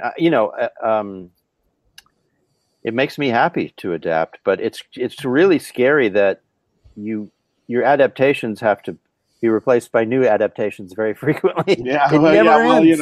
It never ends. Never ends, man. Right? Yep. You got to work hard to get what you want. Yep. Yeah. Hey, let's go to some of the chat. We got a question here from Blackie DH. And Tim, I don't know if you were around for this, but he says, asked him about the Sunset Strip in the 80s, probably some good stories. Were you around for that? You mentioned Van Halen before. Yeah, when I came here on vacation when I was 17, and it was such a classic story because we were walking down Sunset Boulevard looking for music. You come to LA, I want to hear some good music. And of course, you're not going to hear anything good usually. Mm-hmm. I walked past this doorway and I heard this guitar. And I just started smiling, and we just walked in, whatever. I'm going into this place where I hear this guitar. And it was Van Halen 2 years before their record deal, I think. 2 years before their record came out. They had just done some demos with Gene Simmons, which is a famous thing. But they were basically a top 40 band. They did a couple of originals. Eddie was hiding all of his tapping, which was kind of a pleasure because to see him just do traditional guitar playing for a whole night was pretty great. And to see him play LaGrange and Led Zeppelin songs and all this other stuff was pretty great. It was all covers. David Lee Roth emceed a dance contest in the middle of the set. Eddie and Alex got into a fist fight at the end of the show on the stage in front of us. And then we went up and talked to Michael Anthony. It was really nice, and said they'd just done these demos, or they were going to New York to do the demos with Gene Simmons or whatever, which was the precursor to them getting the record deal. But I was overjoyed. It was just, and his tone. He had the old Marshall from the church, and he had the Explorer that had been cut up, right, and whatever that thing was. A Shark, yeah. Yeah, it was amazing. But so then I moved to L.A., I think 4 years later, and L.A. was on fire. I mean, there was the Starwood and then all the clubs on the Sunset Strip. And when I first moved here, I didn't want to spend money, so I would literally go and stand outside these places and listen to the music. It was like, this is how I'm going to, learn to do this. I'm going to listen, because I didn't want to pay the cover charge, 5 times a night or whatever. Yeah. And I didn't have any money. So, but the thing for me was I was never the guy. I never had the image to be in one of the bands. My roommate was playing with Greg Giuffria and Angel, and I had other friends who were in big rock bands and stuff. But I was more, luckily New Wave was a big force too, and I was more on that side of things.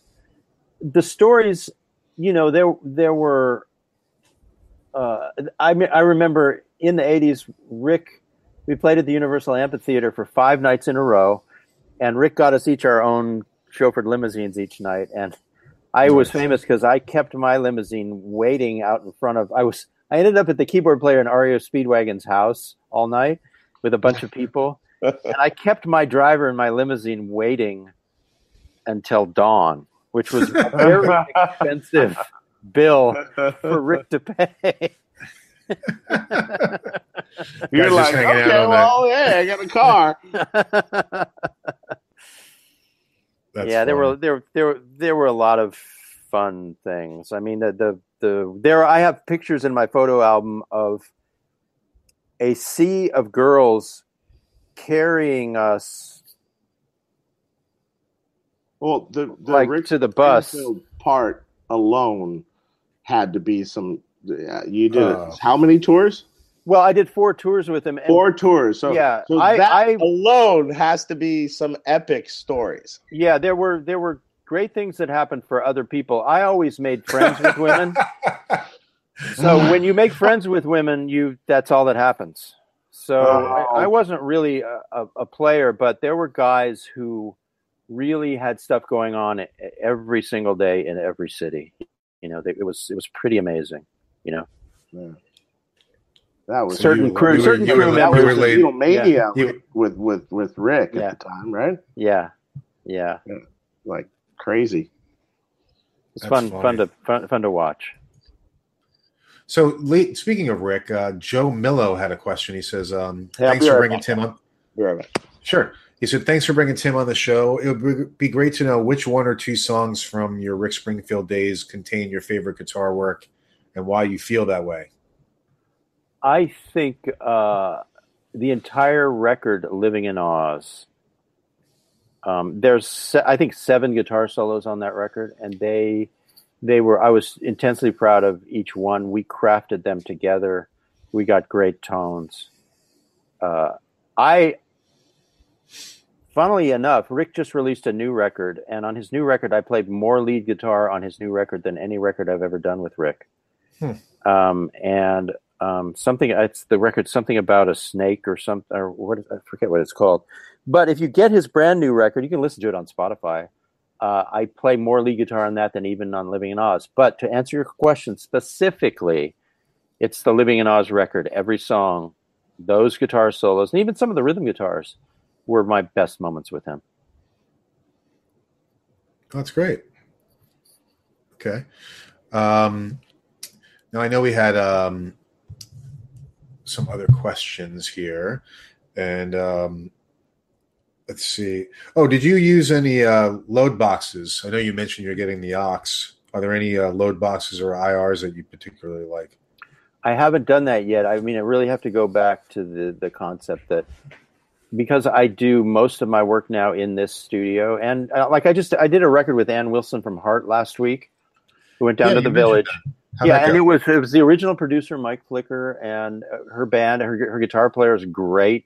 Loved him. I used amps for that. I use amps at home. I haven't entered that world yet. God, he's got a nice Fender amp sitting there. Wow. 2 nice Fender amps. I wonder who they belong to. So no, not yet. He does. Yeah, let's look at that. Yeah. He's got a Super and a Vibra Lux, it looks like. Yeah. So for me, it's still real amps all the way. I gotcha. I'm happy to me, the Kemper is like, I used to get one really good sound out of the Pod, and it was the kind of their matchless sound. And the Kemper is, just an amazing thing to carry into somebody else's, session for a quick thing. Right. So John Sims has a question. Any Patti Smith stories? You're talking about Patti Smythe. Oh, Patti Smythe. Okay. Yeah, she was the singer in Scandal, and I did a great record with her. But no, that's just professional musicians just making music. I hate to disappoint you, but yeah. Julian CH, question for Tim. What's your favorite pedal for high gain? I like the Dunlop EVH pedal. I carry that around with me. I really like it. It's a good pedal. I have to get you one of mine. You're right. I would probably like it better. It's just like, you know what happens? It's just we're all so busy. I mean, I still do sessions almost every day, and then I have this. I'm making videos for YouTube and Instagram, and then for my website. We're all so busy that it's like we don't have time anymore to go check stuff out. I mean, you work, your office, you and Pete you're about 10 miles away from me. Yeah, you can't get over here. It's like modern life. What? That's what is that, like 3 hours away? No, it's about a half hour. A couple miles away. Yeah, it could be 3 hours. Yeah. Yeah, no, it's about a half hour. Yeah. That's funny. Generally about a half hour. Gotcha. Hey Tim, I'm going to send you over a bunch of pedals. How's that? Okay. All right. There you See, go. that's why my best. That was my trick. Show up. Yeah, good. You can just check them out. Okay. Yeah, because the BEOD has a special. Definitely, it sounds. It's different than the EVH 5150 pedal, but they both have similar flavors of high gain. Sort of has a more high gain Marshall sort of character to it than the EVH pedal does. I want it. I definitely want it. Yeah, I've got them both. They're both really good flavors. Matt Harrison has a question for Tim. Have you ever worked with Butch Vig? I have. It was for a new artist, a very pretty young woman, and her name was Jessie. I can't think of her last name. But what really a perfect gentleman. I'm trying to think. At the time I worked with him, Garbage was really a big band, and really a thoughtful, nice guy. I don't know if there's anything. I really wish I had worked with him again after that, but Butch is a great guy. Yeah, I mean, he went on after that didn't he kind of just work with the Foo Fighters a ton after that? He produced a whole bunch of stuff. Yeah. Well, he did that Wasted Light album with the Foo Fighters. I know that. And I mean, he's one of those producers that usually, I mean, he's a guy, and there's several of these guys out there. They actually never really needed studio guitar players because they always were able to pull together guitarists from the band situations that were great. There were other producers that would hire studio musicians 100% of the time, but he would generally pull his musicians from bands. Like for him, rather than hiring a studio musician, he would get somebody like some famous guitar player to do him a favor, or whatever, Yeah. Mm-hmm. Gotcha. So what did you do with Butch Vig? Just out of curiosity. No, it was. I can't think of her last name. Her name. Oh, it was with the girl. Yeah. I gotcha. Sorry about that. What was so Timothy Pierce has a question for Tim Pierce. Nice to meet you, Timothy. Finally. There we go. What was your hardest session? Or most challenging? Shakira. Oh, really? Yeah. If you talk to musicians and producers and engineers and even administrative travel agents, everybody, it was. I did her first English speaking record, which it may still be her biggest selling record. Right. Called Laundry Service, and she flew me and Paul Bushnell and Abe Jr. to Miami, and I met Lester Mendez there. I ended up being on a Santana record after that because of Lester Mendez. So something good came out of it. But I sat there with her for 10 days, and she never really liked anything I did. Or maybe she did. I don't know. And the hours were brutal because we would get there at 11 and we work with the songwriters, and she'd show up in the afternoon, and we'd work from like 11 a.m. to 4 a.m. or something, Oh, Jesus. Oh, God. And it was I got to a point where I was doing the songs and leaving my mistakes because I was sure from her demeanor that she was going to replace everything I did. And you know what happened? She got used to her rough mixes, and she kept everything I did. Everything. Even the mistakes. Yeah, and they got fixed or buried or whatever. I don't know. Okay. It's just, the kind of thing I was just like, well, I'd rather do that over, but I'm not going to because let's just get through this.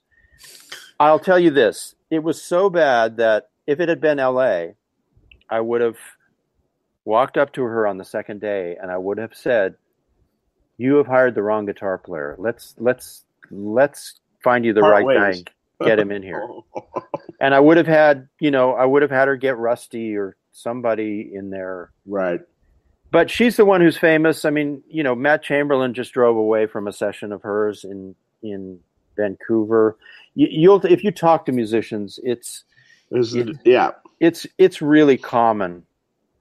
I mean, Pat Leonard went to work with her, and I think she made him wait for a day. And then Glenn Ballard went to work with her, and he got so nervous that he couldn't play his keyboard. I mean, it's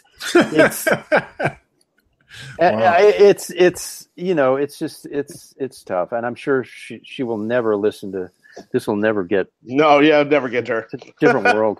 Yeah, it's all right. Yeah, I don't think Shakira. This isn't the demographic for Shakira.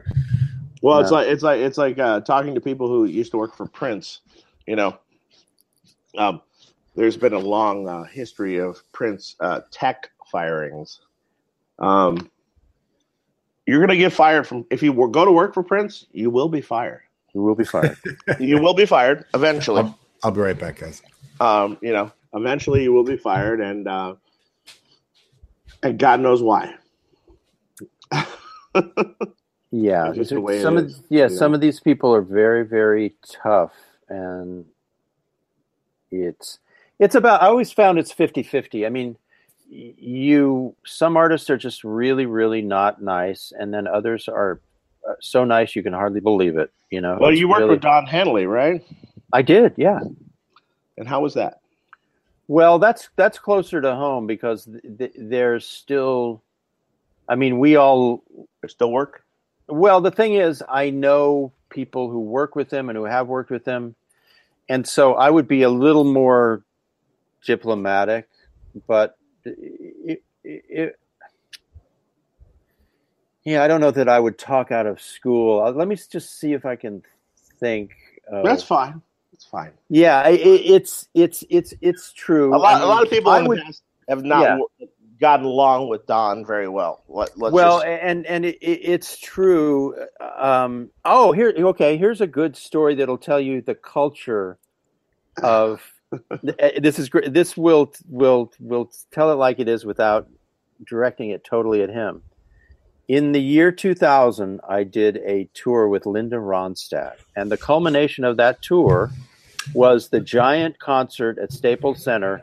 I don't know if you remember the year 2000, but that's when everything was supposed to break because it was I vaguely remember that. Yeah, it seemed like it was yesterday, actually, but yeah, Y2K. So I was part of this huge LA gig at the Staples Center, New Year's Eve, the year 2000. Okay. And we opened with Linda Ronstadt, then it was Jackson Browne, and then it was the Eagles. Okay. And a huge gig, great ground, every band had the greatest gig of their lives that night and got paid the most because it was the ultimate, it was the year 2000. Right. Yeah. 1999 or 2000. Yep. My stage pass had a yellow dot on it. And the security was so intense that it was a photo ID'd stage pass. I went to a photo booth and my picture was on my stage pass. Right. The Eagles had set it up so that my stage pass in the opening act expired at the beginning of their show. So that means I was not allowed in the building. Wow. The show began. I did not, I didn't have tickets. There were no tickets, available. I couldn't buy tickets. I had to tell an LAPD guy a story to get back in the dressing room and get my guitar so that I could leave. Wow. So without naming names, let's think about what's not nice. Yeah, I understand. I had a friend who was on the Staples Center staff named Dave Cavelli, who had been on the road with me in Rick Springfield. Mm-hmm. And he was he ran the team that kept that place open. And he gave us passes to sit on the side of the stage and watch some of the Eagles show. And I remember them looking at us like, what the heck are they doing there? We can't throw them out because they have the new passes, but it was awful. Yeah. There are other stories. Oh, there is. I remember James Harrow went to audition for him. You know James, right? I know James. Yeah. I haven't seen him in a long time. Yeah. James, he learned the material, and Don Henley was so mad at him for not learning the material to his satisfaction. He wrote him a letter. Oh wow. And this is a guitar player at an audition that he didn't choose. Just, why would you take the time to write a letter, even after you didn't? Yeah. So I'll stop there. It's too close to home. He has, Yeah, too close to home. My daughter worked with a production manager that was doing Henley for a while. And, yeah. So you have this group of people that's nicer than you can't believe how nice they are. And then you have it's like 50-50. Well, then you got the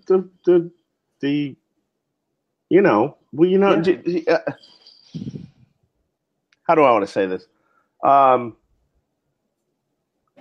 There is the old quintessential rock star persona that doesn't so much exist anymore. Yeah. But an old school guy, it's right or wrong or indifferent. It's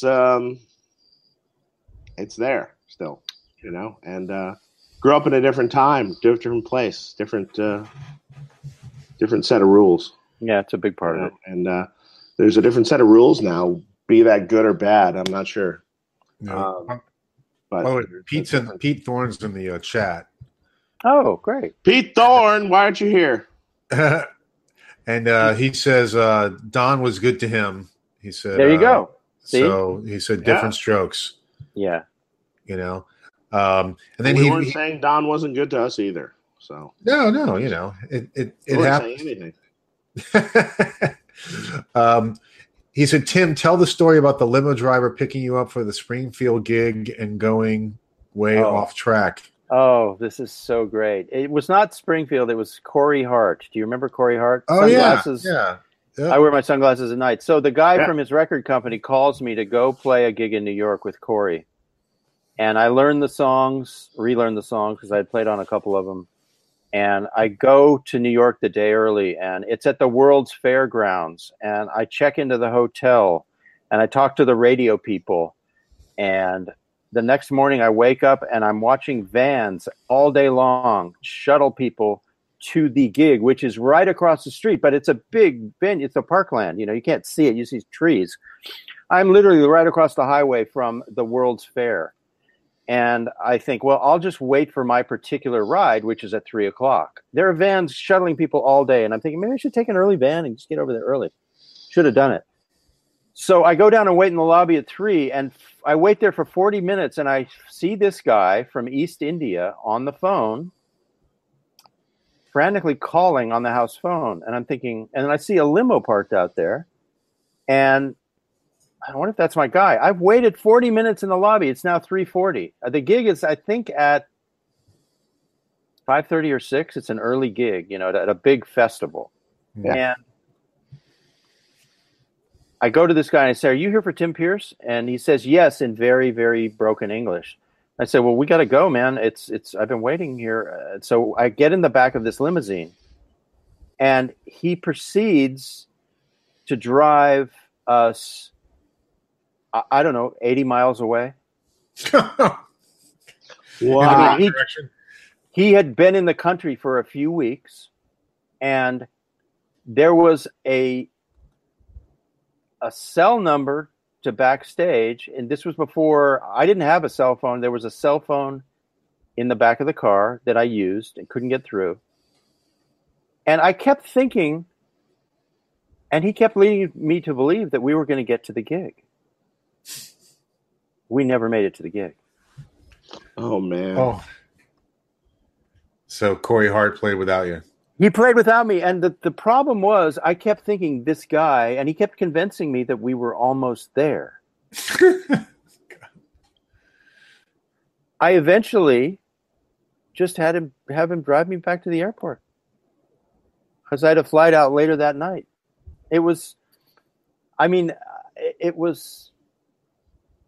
Poor Corey. I don't know what he did. I don't, it's like, I think everybody kind of thought it was my fault, including my wife. She was like, how could you have screwed this up? And the record company guy, he didn't pay me because I think he thought it was my fault. How stupid would you have to be as a musician not to get across the street? I mean,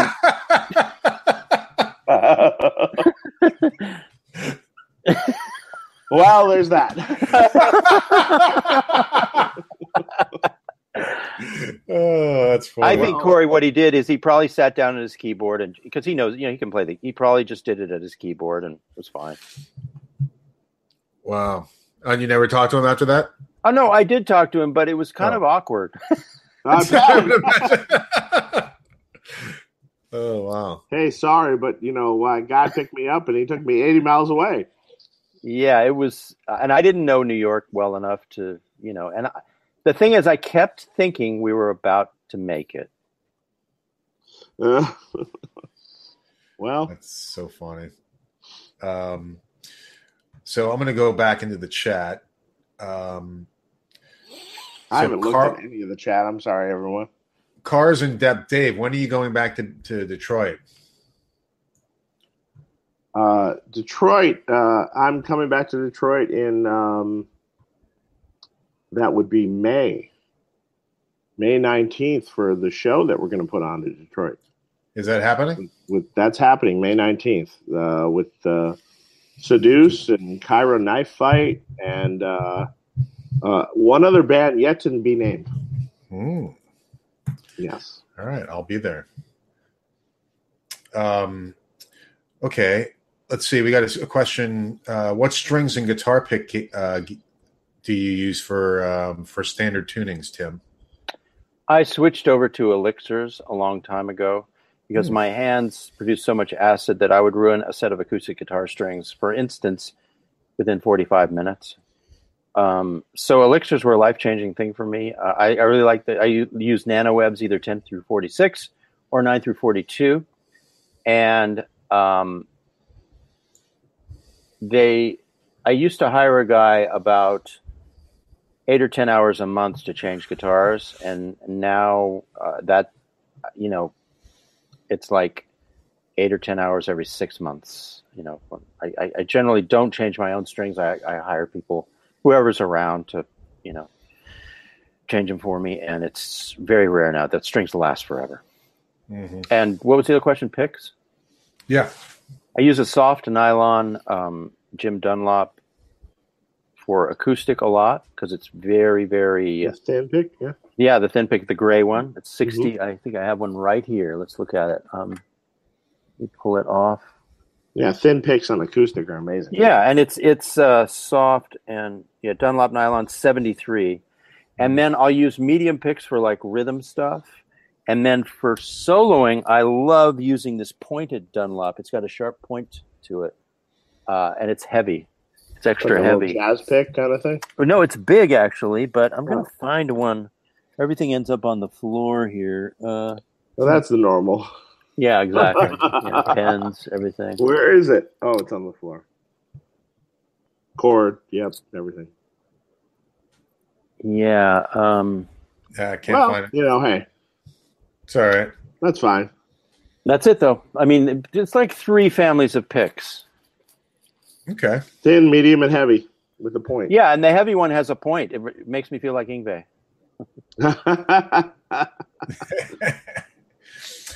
We got a question here, and I know someone mentioned about your master classes, and then someone asked about Joe Miller wants to know about do you give private lessons? So. No, I don't give private lessons. The way it works is you can join the master class either monthly or yearly, and there's a 14-day free trial. So I do that to protect people. They put down their credit card and they try it for 14 days. And if they don't like it, they just leave. Because it's not for everybody. It's I've got like 70 hours of content and about 800 videos. It keeps growing all the time. A year from now, it might have twice that. But it's every episode is a new theme, and so it's not structured. It kind of goes all over the place. One thing might be blues, one thing might be the modes, one thing might be Josh Smith showing how he plays guitar. It's completely random each time.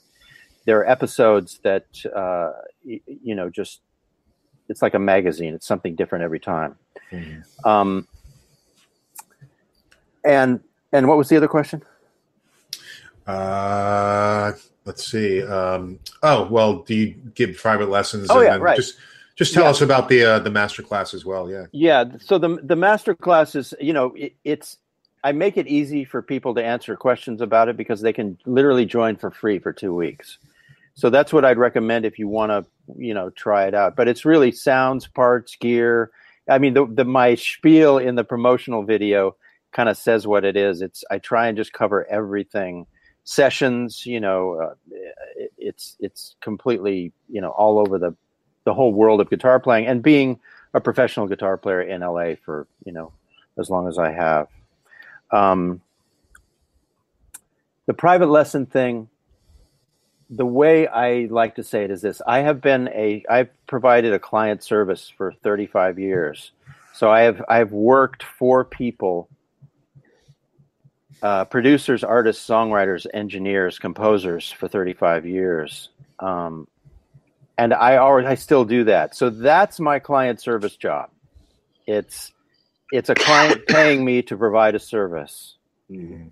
So I don't need to replace it with another client service job. And I'm replacing it with something that's actually a business with employees that is a product that I sell to people. And so that's the main reason I don't give lessons, is because if I have an hour to spend with somebody, that goes to one of my session clients. Mm-hmm. And if I have another hour to spend, it goes to my business. And then if I have another hour to spend, it goes to my marriage and my family. Lastly, if I have another hour, it goes to exercise. So private lessons, there's really nothing, I really couldn't charge enough to sit down and do it, unfortunately, because I just have all these other priorities. And I know one of my favorite guys on YouTube is a guy named Paul Davids. He just released a video that's about him quitting his private teaching business. It's something that you can do if you want, but I would rather reach the whole world with video content than sit with one person. So I apologize. I wish I could. I wish I could spend the time. No, that's great. You have the master class. Yeah. So, one of the other questions, a while back we had Chris Van Tassel from J Rocket Audio on with Sean Tubbs. And I'm sure we briefly touched upon your pedal with them, but if you want to just tell us a little bit about your Tim Pierce overdrive pedal with them, right? Yeah, it's really two pedals, and the power section, they emulated the power section of a Nailer, and they did it really, really well. And then the other side of the pedal, has tone controls, and it's a sweet sounding overdrive. I have to say that they are mostly responsible for it.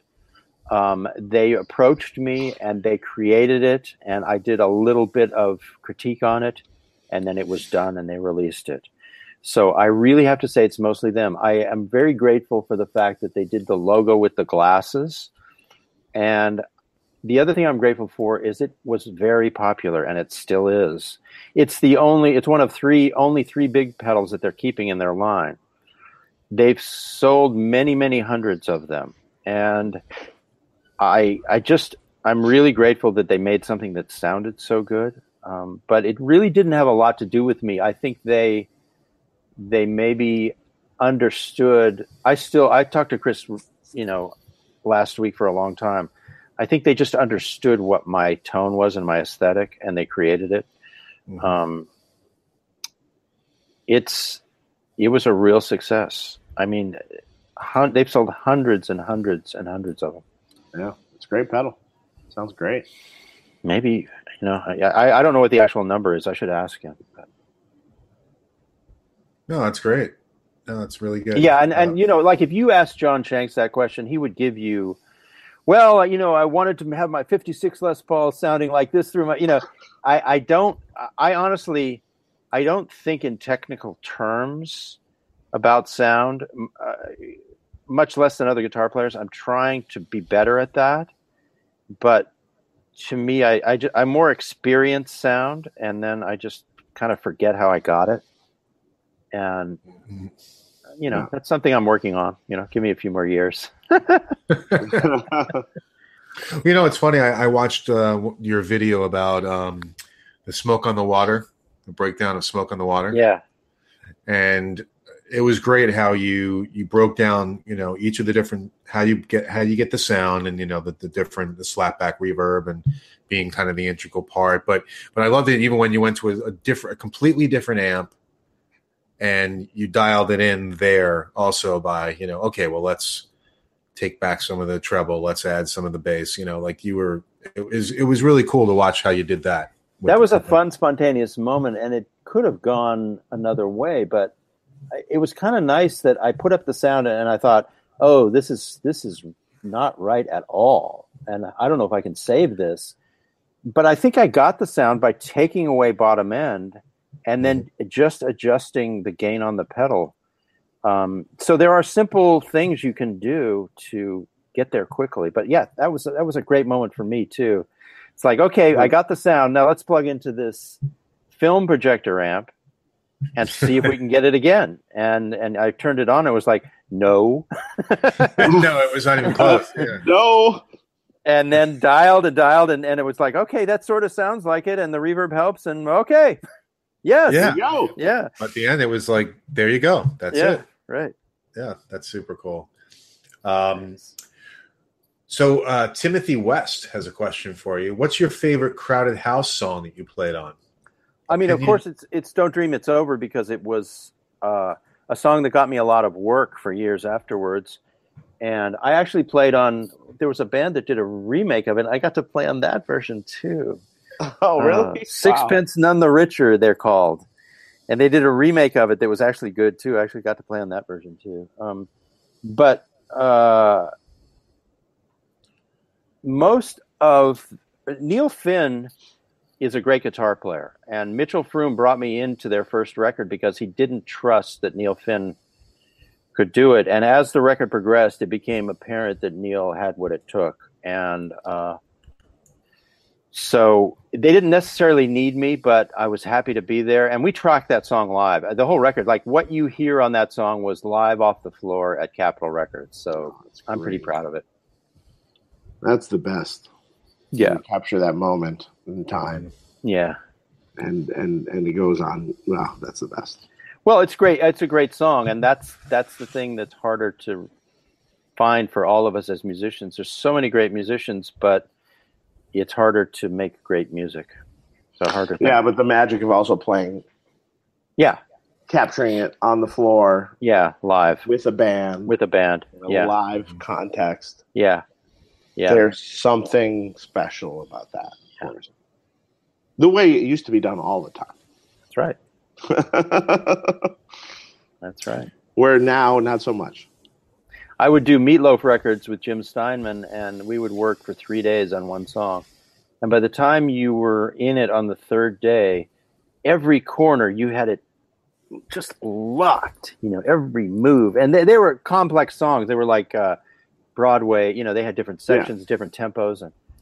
But working up a song, and you could do it with a band in 2 hours. You could do it with some bands, you could do it in 10 minutes. But working up a song as a band and then nailing it, there are things that happen that never would happen any other way. Yeah, it's true. Yeah. We've got Nathan Lister from Hong Kong. How did you first approach the need to learn different styles and tones when you started out with within the session industry? He asked. I always listened to records and guitar parts on records, and so I always kind of knew what was required.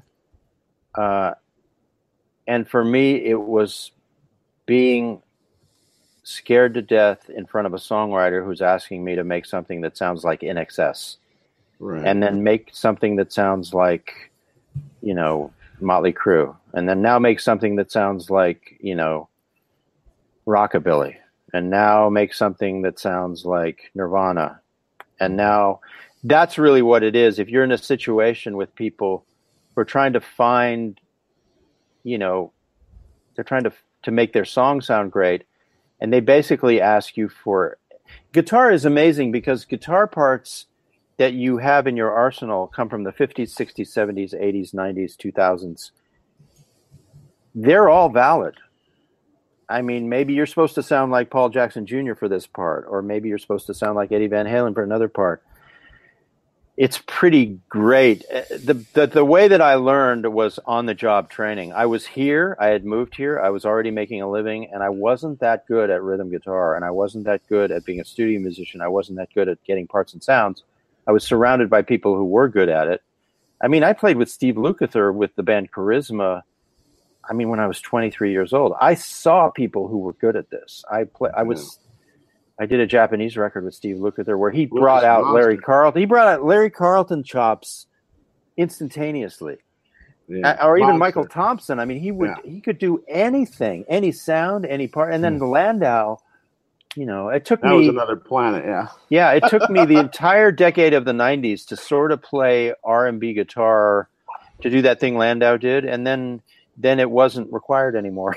Yeah. The sound changed.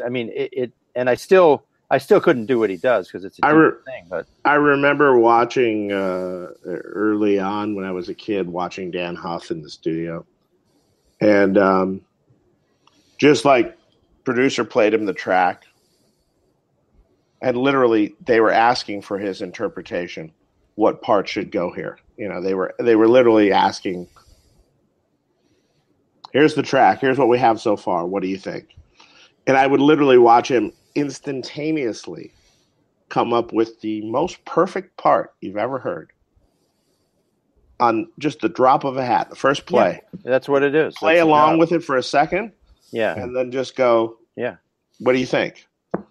Perfect. Do it. And then just do it. Yeah, that's the job. And the most perfect part.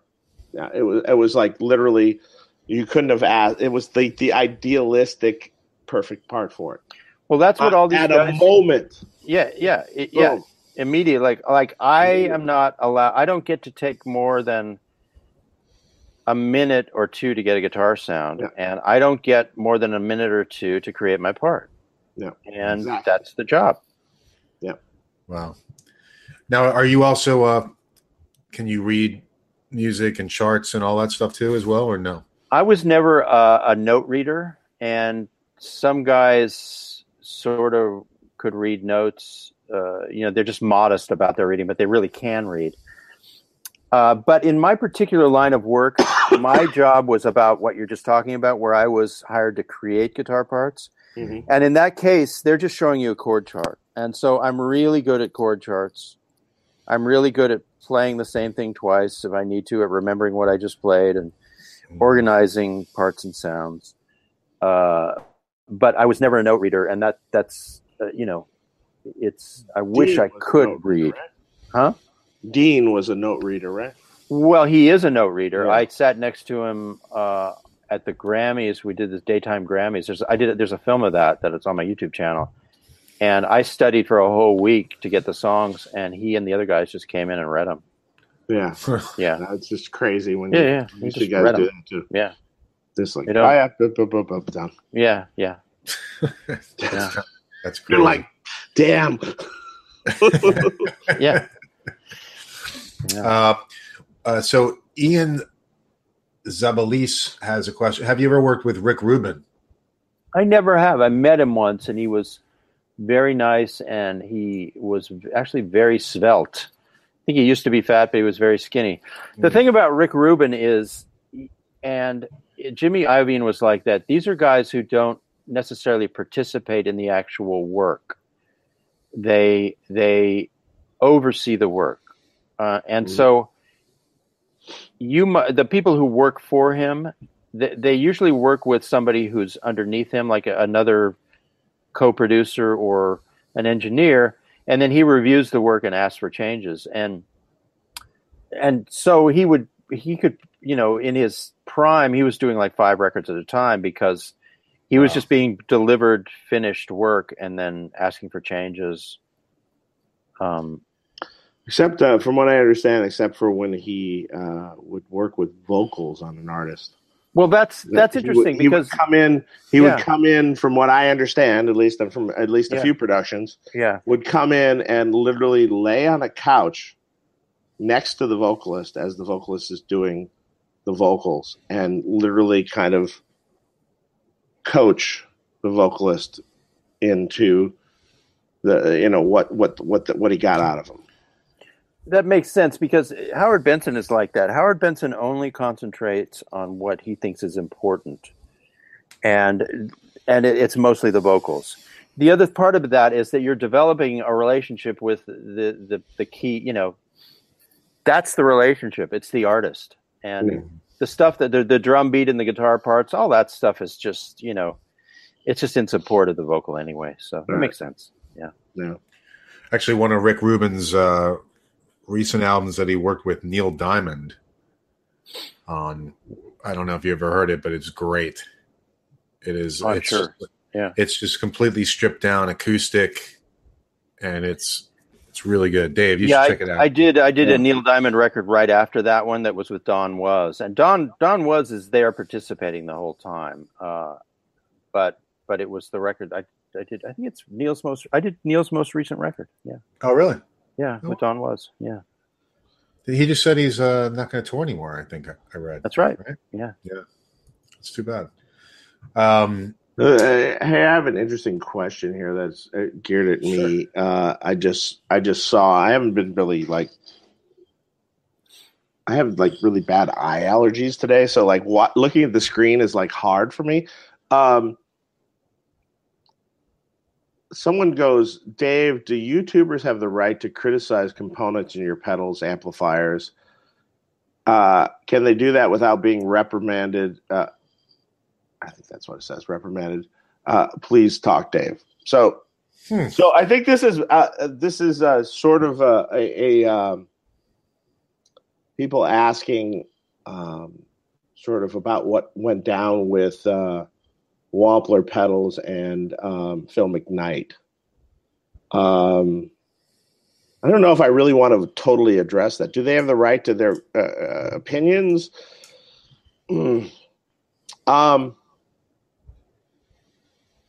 Unless they actually know what they're looking at, maybe they don't have a right to their opinion. Unless they have years of experience manufacturing products, maybe they don't have their right to an opinion. But then again, they do have a right to their opinion. So it might not be an informed opinion. It might not be a very informed opinion, but it might be a right to. I'm not going to say they don't have a right to their own opinion. Of course they do. So maybe that's as far as I'm going to go with that. But unless you're really in the gear manufacturing business and you know years and years of experience, what works and what doesn't work, it's hard for me to get behind the judgment of necessarily a YouTuber. You know, Tim can attest or whatever. I've had 30 plus years doing this, and I over a period of time, I know what breaks, I know what works, what doesn't work. I've seen it over and over and over again. So that's all I got to say. Yeah, and you know what? I mean, this stuff has been going on. You have a right to your opinion. It's fine. Have your opinion. That's not a problem. I'm not going to. People talk about this stuff on the gear page all the time. There's 30 page. Yeah, I'm not going to sit there and yeah, insult you. So. Gotcha. Pablo Martinez has a question. Please ask him about Pettyjohn pedals. Do you know much about them? I've never used one, so I can't. No, they're good. I've heard that they're good. I know Tim. No, I've used many. They're good. They're a good pedal. Yeah, Sean Tubbs has done a bunch of demos for them. Just some good sounding boosts and various drives and things they have. It's just really cool, and they look really cool. I think they look really. Yeah, guys. Yeah, keep talking. I'm gonna go. I have to do a little move on YouTube right now, and let me just do it. Okay. And I'll be back with you in about 60 seconds. But you can keep talking to me. Can you still see me? Yeah. Yeah, I can see. Now I'm okay. Now I have to verify it's me. Okay, hold on here. No problem. No problem. So, Dave, there was actually a question for you earlier about, and I can't remember who asked me it, but it was on our Facebook page about the pickups and when they're going to be available and where they can get them. Okay, pickups are going to be available shortly. We're kind of waiting on packaging right now. We're just kind of waiting on our packaging coming in. We actually have them physically, but we just need the packaging to send them out to you. They'll be available on our website and through various dealers. So these are the same pickups that we actually currently use in our guitars. So, and both the humbuckers and the P90s and the humbuckers, P90s, and the single coils. Yeah. Mm-hmm. Yep. Okay. Cool. Boy, did the single coils sound good. Yeah. I mean, they all sounded good. You wouldn't know, Mark, unless there was a left-handed guitar coming your way, right? Well, I mean, I've heard people playing them. So that's why I'm just jealous. You did say that you guys were going to be building some lefty ones, right? Yes, and one of them will be yours. Well, when are you going to do that? When is that happening? We have to place an order with Grover shortly, so actually you should tell me what you want. All right, I'll email it to you this weekend. Yeah. Okay. I'm actually getting my guitar from Grover on Monday. Oh, hey, great. Yeah. Hopefully it'll arrive in one piece. Oh, yeah, right. Hopefully it won't be broken at the tip again. You know what? If it is, I'm just taking it. I'm keeping it. However it arrives, I'm keeping it. So I don't think Grover wants to hear from me again. Hey, here. Tim, are you back? I'm back. I had to just change a setting on a YouTube video. Hey, let's talk. Someone asked, have you ever worked with Mutt Lange? No, I never have. But I talked to Dan Huff about Mutt Lange. He would hire Dan. I talked to Michael Thompson about Mutt Lange. Mutt Lange is also a great guitar player, and a lot of the time he wanted Dan to actually play the exact part that Mutt was having him play, and Dan would have to sit there and just do it over and over and over because Mutt Lange is very methodical. Yeah. But the greatest story I have about Mutt Lange is that I used to work with his programmer. His programmer then moved to Switzerland to work with him. Ulla Romo, really great guy. I would do sessions for Ulla. And Ulla said, I would say, so what are Mutt's hours? And he said, oh, it's not bad. It's 11 to 4. And I thought, okay. And then a little bell went off in my head. You mean 11 a.m. to 4 a.m.? He said, yeah. I guess Mutt actually sleeps in there were stories about Michelangelo just getting up and working and then just sleeping. And Prince was that way too. Prince would stay up for 3 days and not even think about sleeping. But I think Mutt, the story about Mutt is that he'll sleep for 15 minutes and go back to work. So I'd have to talk to Michael Thompson. Michael Thompson loved working with him, and so did Dan Huff. But Dan would go, why are you flying me all the way to Switzerland and paying me all this money to just play this simple part that you could play? There was a little of that going on. He's just such a perfectionist. Mutt Lange is one of the best songwriters in the history of, he wrote a lot of those songs. And so, and the other thing Ulla told me, I guess he did a Bryan Adams record with him in Canada, and he literally was there for months, and he did not, the first time he went outside was when he was leaving for the airport and the record was done. It's just, it's just all work all the time. So you got a pretty amazing. Here's a good question from Ben Coombs. Tim, was there a favorite studio or room that you like to record in? There have been many, but I would say that my favorite studio is Sunset Sound. Oh, yeah. They have kept, all the rooms are old, so it's like walking into an old school or whatever. There are 3 rooms and a courtyard, so you're constantly running into people, which is a wonderful thing.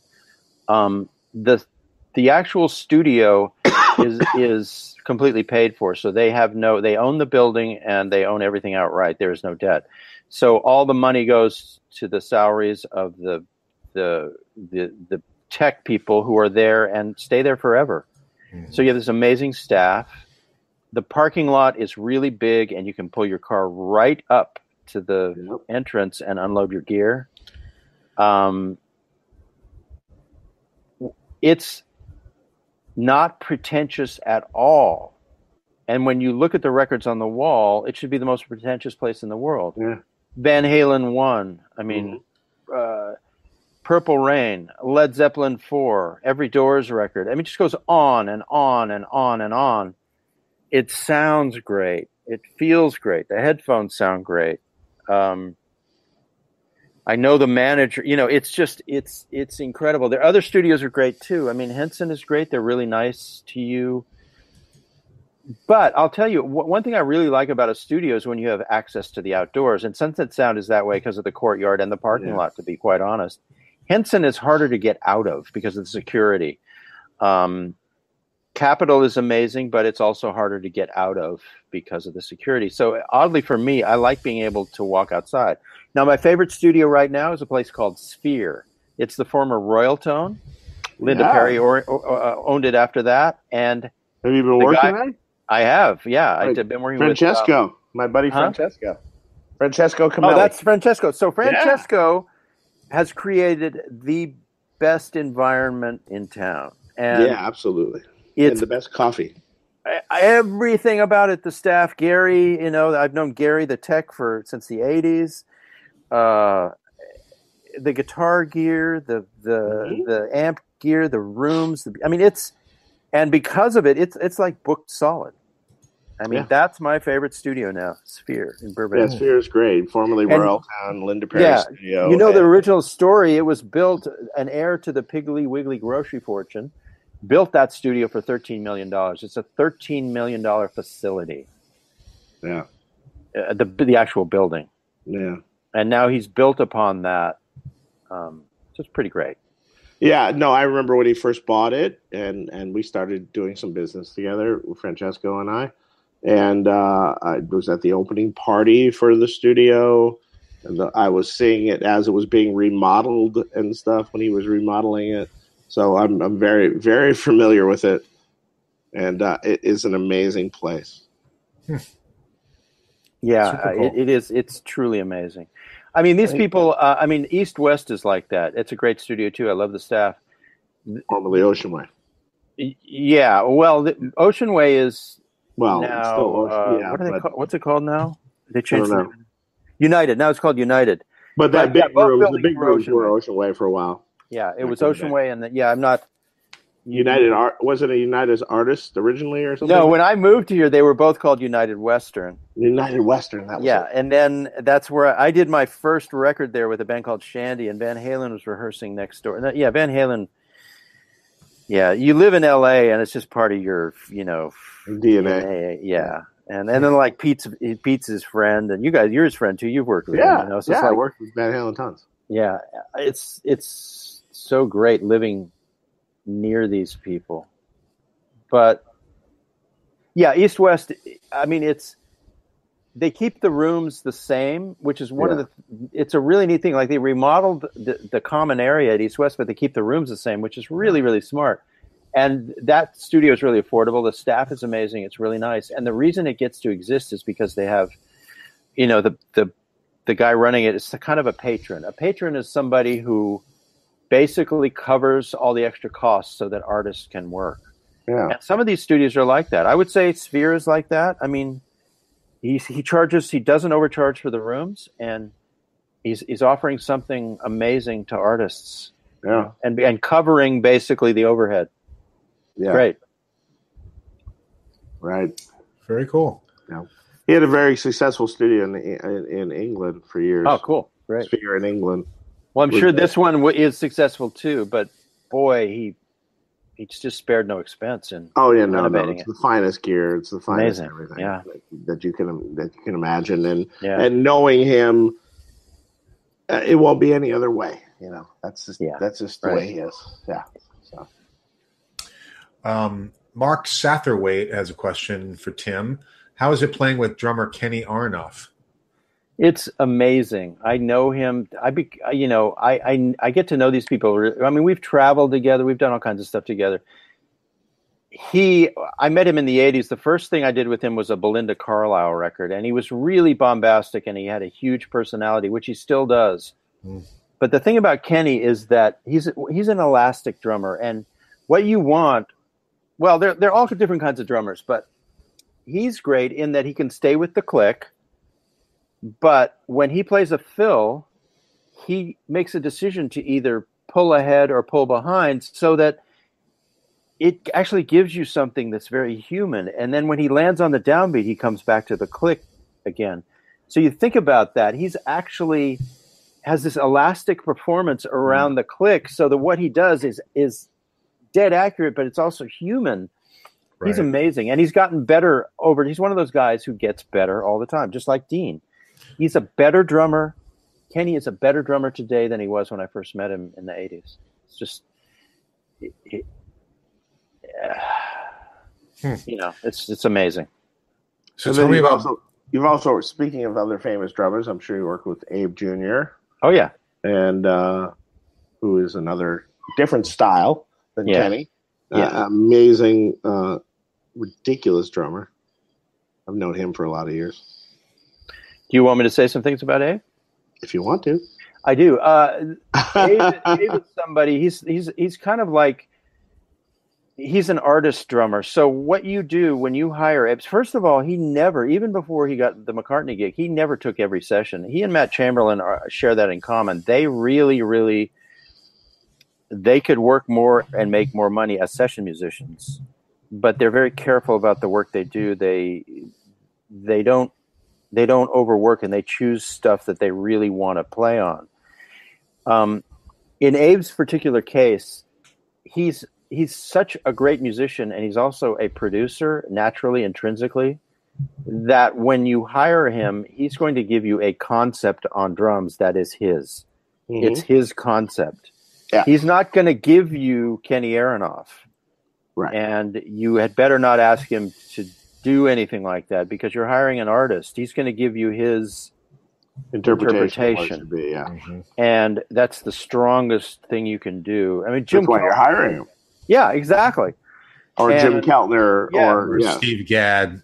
Yeah, exactly. You want these people to be themselves, and Abe is, he's an artist. He's not just a drummer. He's an artist. And the thing is, I've been in sessions with Abe where the producer walks out of the room because they have other stuff to do, and Abe will start producing, and he'll help with the guitar. I mean, he was the guy who first turned me on to the Radiohead Whammy sound, because he had done it on something he had played that guitar part on one of his own things, Abe had. So he turned me on to that beautiful, glitchy,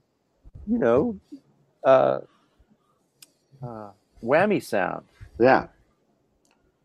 So he thinks of everything, he's thinking of the music, not just the drums. Yeah, he's such a wonderful human being, too. Yeah. That's cool. Amazing person.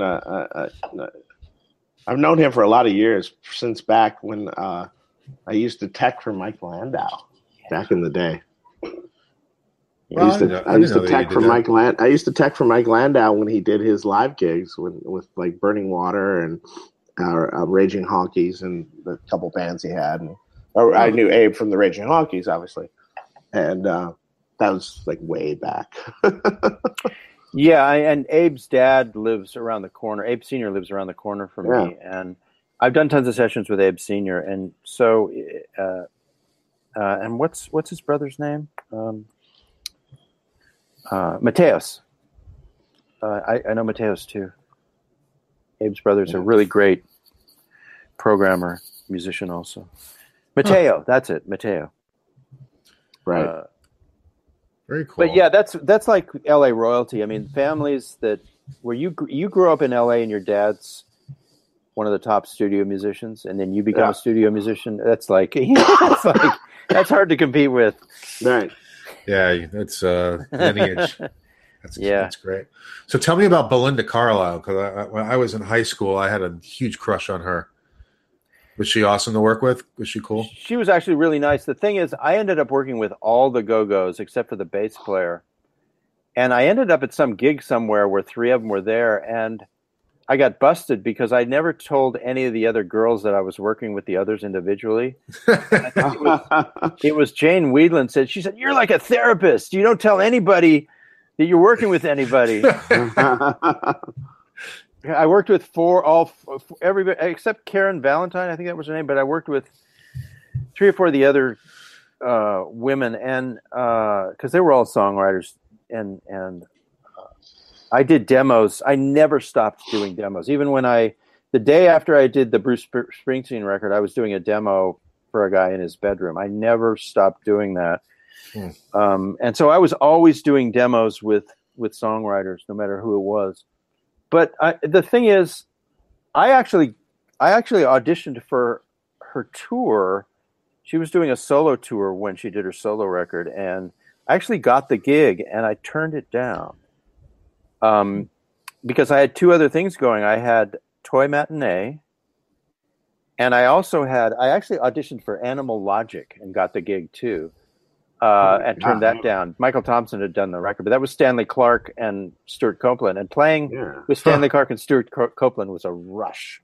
It was a rush. Yeah, God, that name has been uttered in my ears for so many years, and then they were like, oh yeah.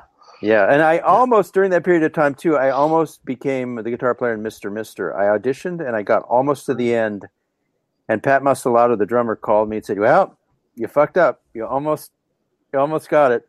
We're not going with you."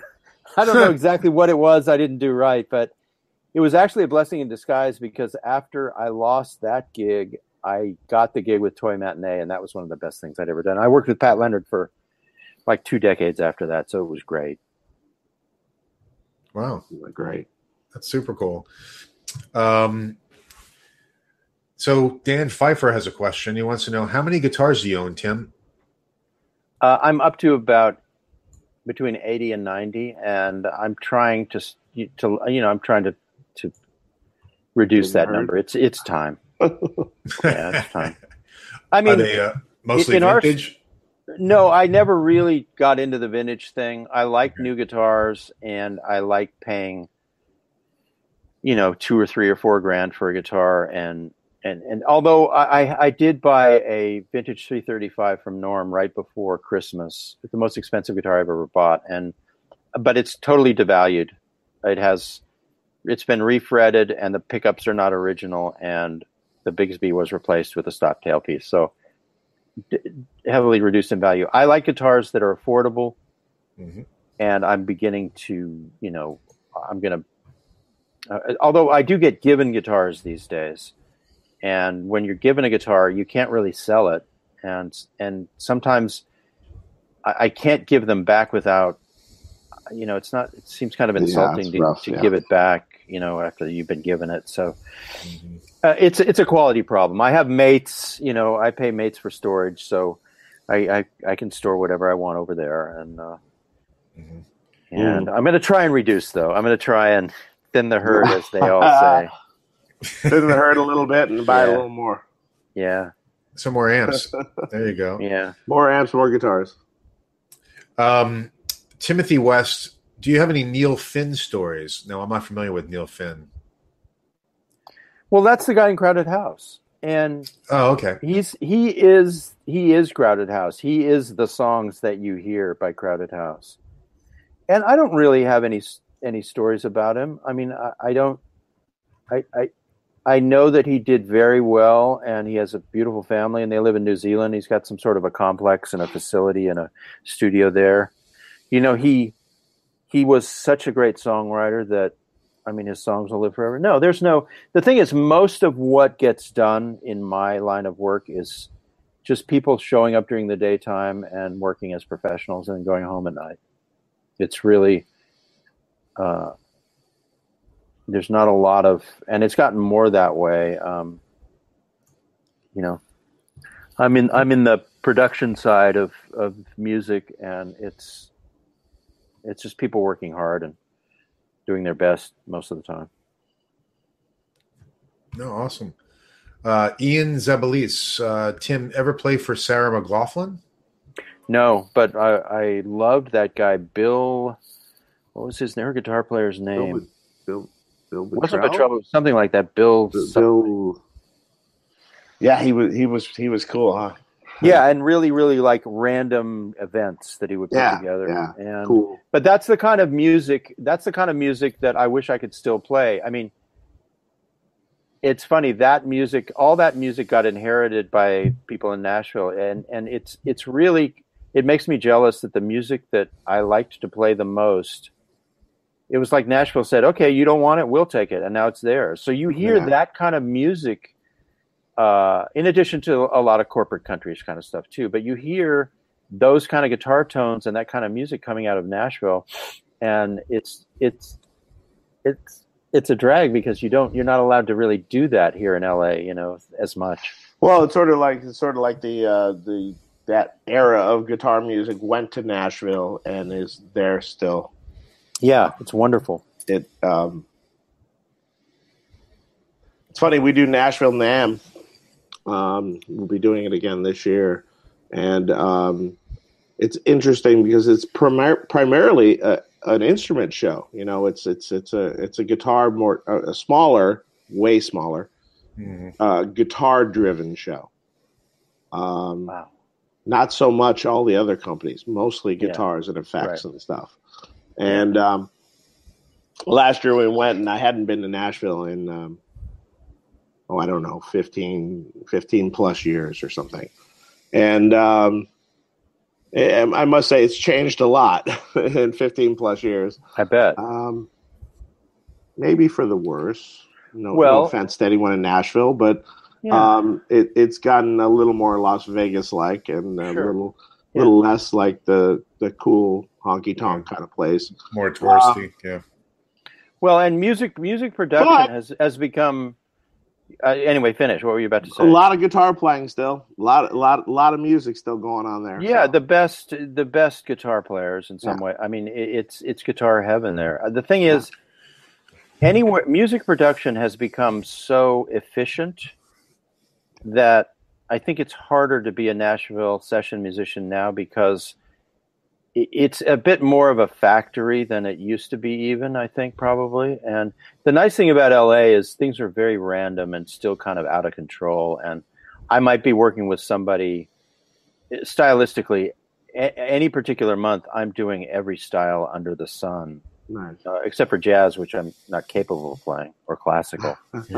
But here, I think stylistically things are much more open.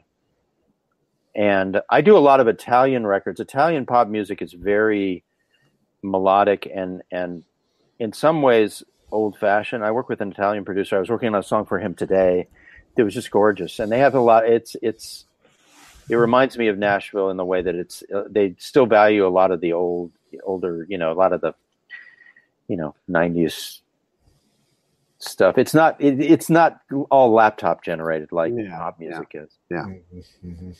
But I think when you talk to the guitar players that we all know in Nashville, a lot of them end up taking road gigs because they just want to get off the assembly line for a minute, Sure. And that's probably, get out and have fun. Yeah, exactly. Tim, who is your favorite producer to work with? Well, it's probably there's a lot of them, and like I loved working with Trevor Horn, and I love working with Rob Cavallo because he's a great guitar player.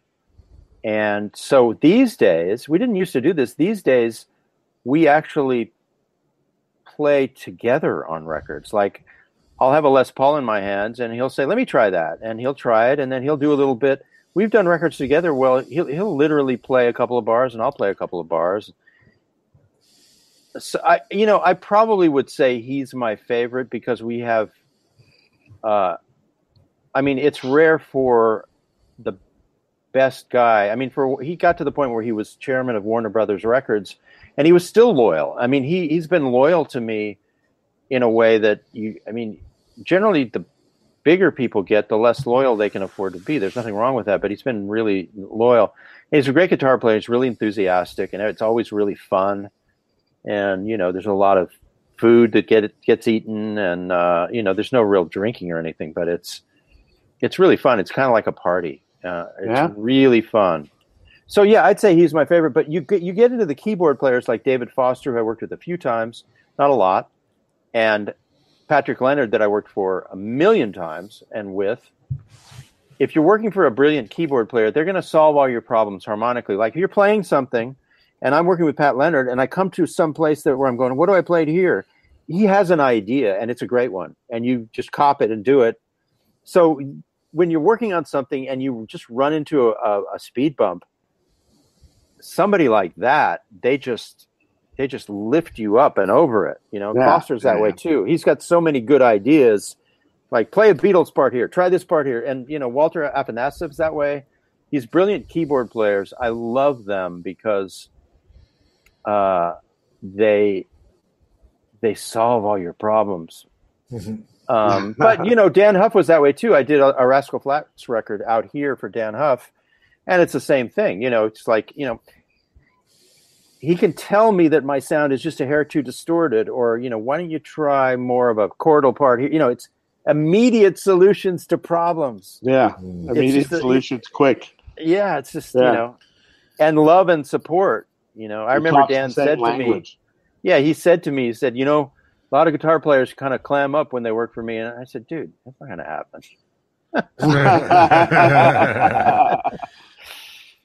It was a joy. It's a joy. I mean, it's like, it's incredible. It's great.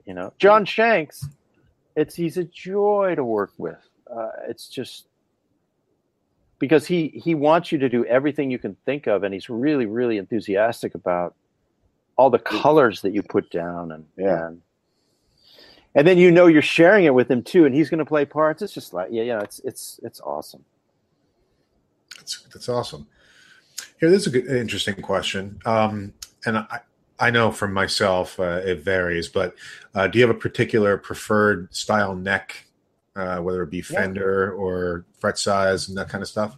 Yeah, I like jumbo frets, and I like frets that are almost that big, but I really like a modern compound radius neck. I like necks that are made by machines.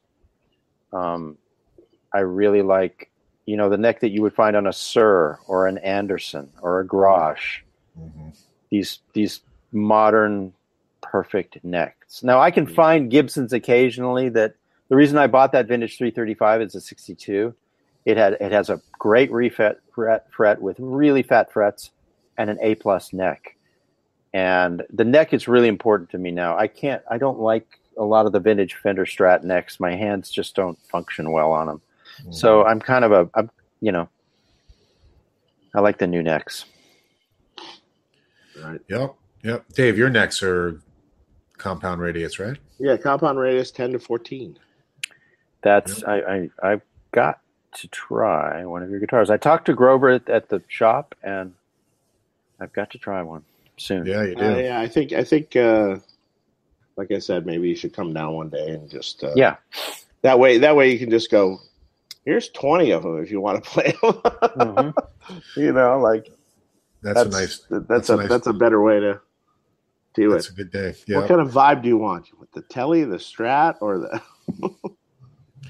So we got a question from Timothy Pierce asking Tim about Tom Anderson guitars. What Tom Anderson guitars do you use, Tim? For years, I used just a couple of Strats that had Floyd Roses, and I loved those guitars. And then I moved on. My favorite one right now is called a Bulldog, which he had to stop making because Gibson sent him a letter that said he couldn't make that shape anymore. So he's adapted into something different. But it's basically a Les Paul Jr. with P90s. But it has the neck I like, and it has a straight string pull. I love Gibsons, but I never have been able to make that headstock thing play in tune. So I love PRSs and my Mike Tuttle guitars and my Andersons because they do a more straight string pull, and the G string stays in tune. It's really that simple. So now I moved on to the Bulldog, but I have 5 Andersons, and I really like them all. But I would say right now it's the Bulldog. Cool. We're hoping to have Tom on the show one of these days. I spoke to him at NAMM. Good. Yeah, he's a good guy. Makes beautiful guitars. He does. So we have a question, speaking of Gibson, and they wanted to know what we think about the prospect of Gibson going under, all the news, blah, blah, blah. What do you guys think? Dave? I can go first if you want. I'm happy to go first, but I don't want to steal your moment. Well, Gibson, what do I think about that? I don't know if Gibson will cease to exist. I don't think that's. I think there'll be a reorganization, as a lot of people are saying. Yeah. I highly doubt it will cease to exist. Do I hope that someone else takes control of the company other than Henry Jankowitz, or however you say his last name? I hope so, because they really haven't been listening to people for a long time. And, right. And if they did, it would be a great thing. So I hope there's a bright future. We'll see what happens. I don't really, I'm not really a Gibson guy though. So, I can appreciate a great Gibson Les Paul. Yes. But, I've never sort of been a Gibson guy. I'm definitely more of a kind of a Fender guy or a Strat style guy, Tele or something like that than a Gibson.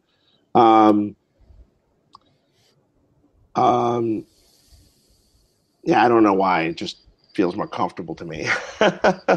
Yeah. So I sure hope it doesn't go away because I appreciate the guitar. Yeah, they won't go away. I mean, somebody, I think everybody hopes that they'll be sold to somebody who reinvigorates them and creates their new products with great care. My problem over the years has been just the prices. I mean, it was a marketing thing that worked for them to sell this image and charge too much money for it. And the guitars are pretty good, but a lot of them are not great. And the guitars they make that are great are just ridiculously expensive. I remember I used to be able to get an artist price from Gibson, which was 60% off. Yeah. And you would order the guitar and it would take a while to get to you. And sometimes that guitar would not be great, but it was usually pretty good. And then they ended that. And after that, everything they did seemed to foster less and less goodwill. Yeah. But beyond that, you have all of these guitar makers, such as yourself. I mean, the guitars you make, you make sure that they're great. Everything about them is great. Everything, even though they're made in high numbers or medium high numbers, everything about your guitars are great. And Tom Anderson's guitars are great. So you just can't keep releasing this image. It just was like a, Yeah. Now it's one thing if Gibson would have high prices, but the workmanship and the greatness to back it up, maybe we could buy into that. But to get a mediocre guitar at a very high price, it's kind of And what I mean by a very high price is over $5,000. Yeah, or it's like, or even $5,000. Yeah, $4,500, $5,000. Yeah, and I think everybody at a certain point they knew that Gibson was trading on their history and kind of not. It was not an honest thing. I mean, it's isn't this great because we made the Stradivarius of guitars, the 59 Les Paul, and here's the new version of that, but it's not really right. It's the new version. It's always slightly different and never close to what. Yeah, never quite. And then let's talk about the new guitars. Oh, well, okay. Have you seen the Flying V? No. The new Flying V? It's a ripoff of the Jackson Orbital. It's a very extremely. In fact, look it up, Tim, if you get a chance. It's a very modern take on a Flying V, and the response has basically been, "What the fuck are you doing?" And the funny thing is, it's almost an exact knockoff of a Jackson Flying V that existed. I don't know how many years ago. Right. And then there's all the strange colored guitars they've been doing, the limited release.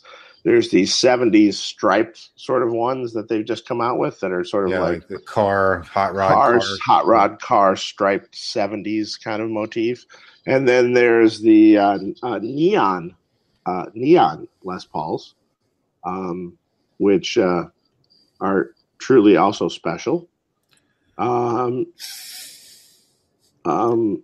And you just look at it going, what the heck are you doing? Who asked for this? Who asked for this? Who asked for these? Are they selling? No, I would bet to say, I'm not saying that the guitar might not be okay. It might be a decent guitar. I'm not sure.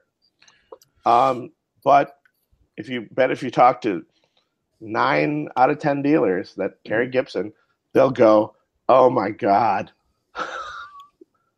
Because when they did all those standards that had the robo tuners and everything, all the dealers were going, "Oh my God."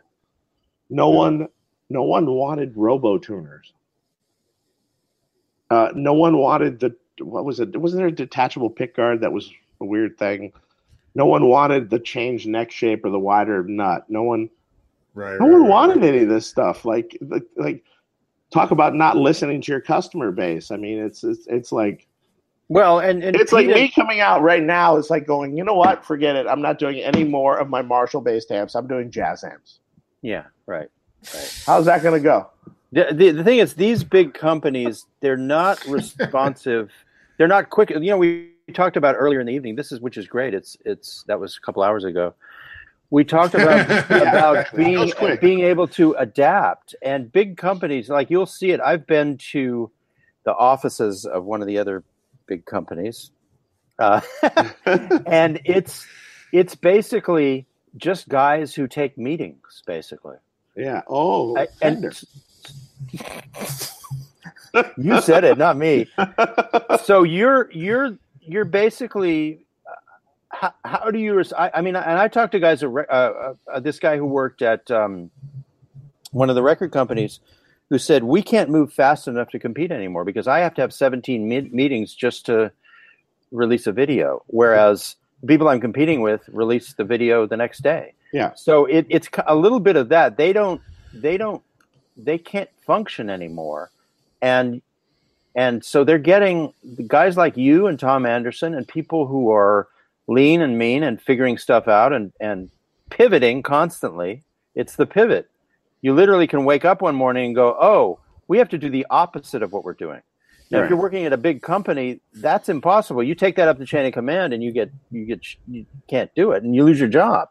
Yeah. So there's a little of that. Also, I think Pete and I talked about this. We are at a point with guitars where they're not as popular as they used to be, in the sense that popular culture, it's somewhere else now. It's the iPhone and the iPad and it's all the other gizmos and gadgets. So there has to be a trimming of fat somewhere, and it's going to happen at Gibson and Fender because they're making so many guitars. And the other thing we talked about, if you want a Gibson Les Paul, you can find it used. You don't have to buy a new one. You can just go buy it used. It's true. So how are they going to keep this thing afloat? It needs to be downsized and remade. I mean, the hope is that somebody who loves guitars will take it over and turn them into a piece of art again. I don't believe me. I don't want to see Gibson go away in any way, shape, or form. I hope that happens. I mean, it's sort of like watching, legacy brands like Marshall and stuff kind of disintegrate a bit. And it's like, oh God, that sucks. I don't want to see that happen to that kind of iconic brand. You don't want to see that happen. You want to see when I see a Marshall, some Marshall at Best Buy that's actually a Bluetooth speaker or something. Yeah, you just kind of going, oh God. Oh.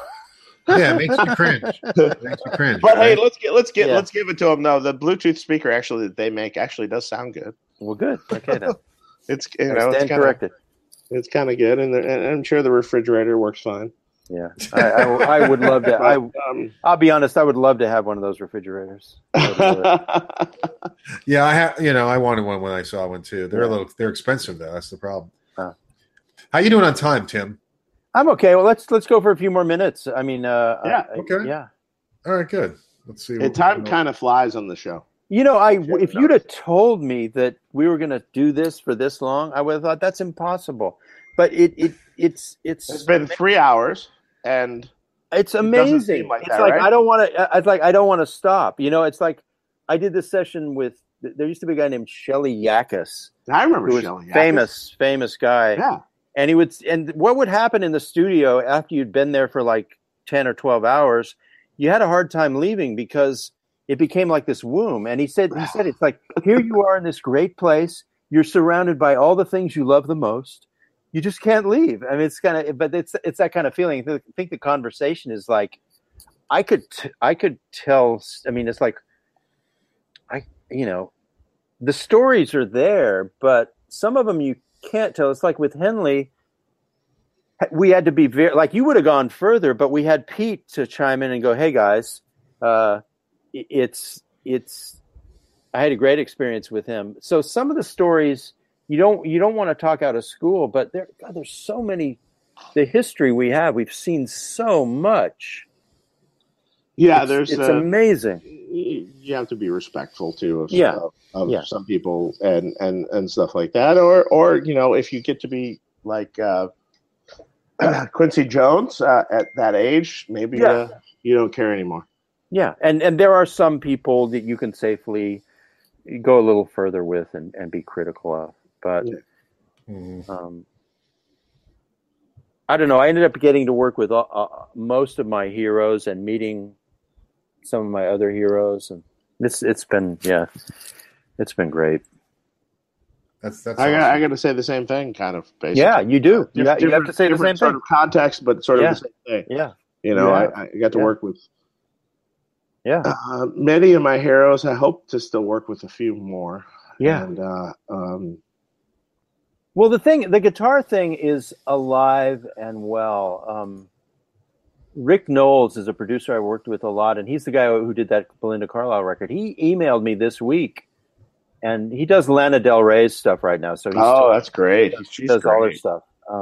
And he emailed me this week. I'm going to go have breakfast with him, and he was talking about how, hey, I heard Gibson's going out of business now. So he's not connected like we are. He doesn't know. He's a songwriter, producer. So he saw the headline, and he said, the laptop is the go for new musicians. It's kind of sad, isn't it? And we've all gotten past that. I went to the NAMM show. The guitar is strong. The electric guitar is super strong. It's just not part of celebrity culture. Yeah. But I mean, I have tons of people joining my masterclass. I have tons of people looking at my YouTube videos. You guys have the same experience. I mean, it's huge. Mm-hmm.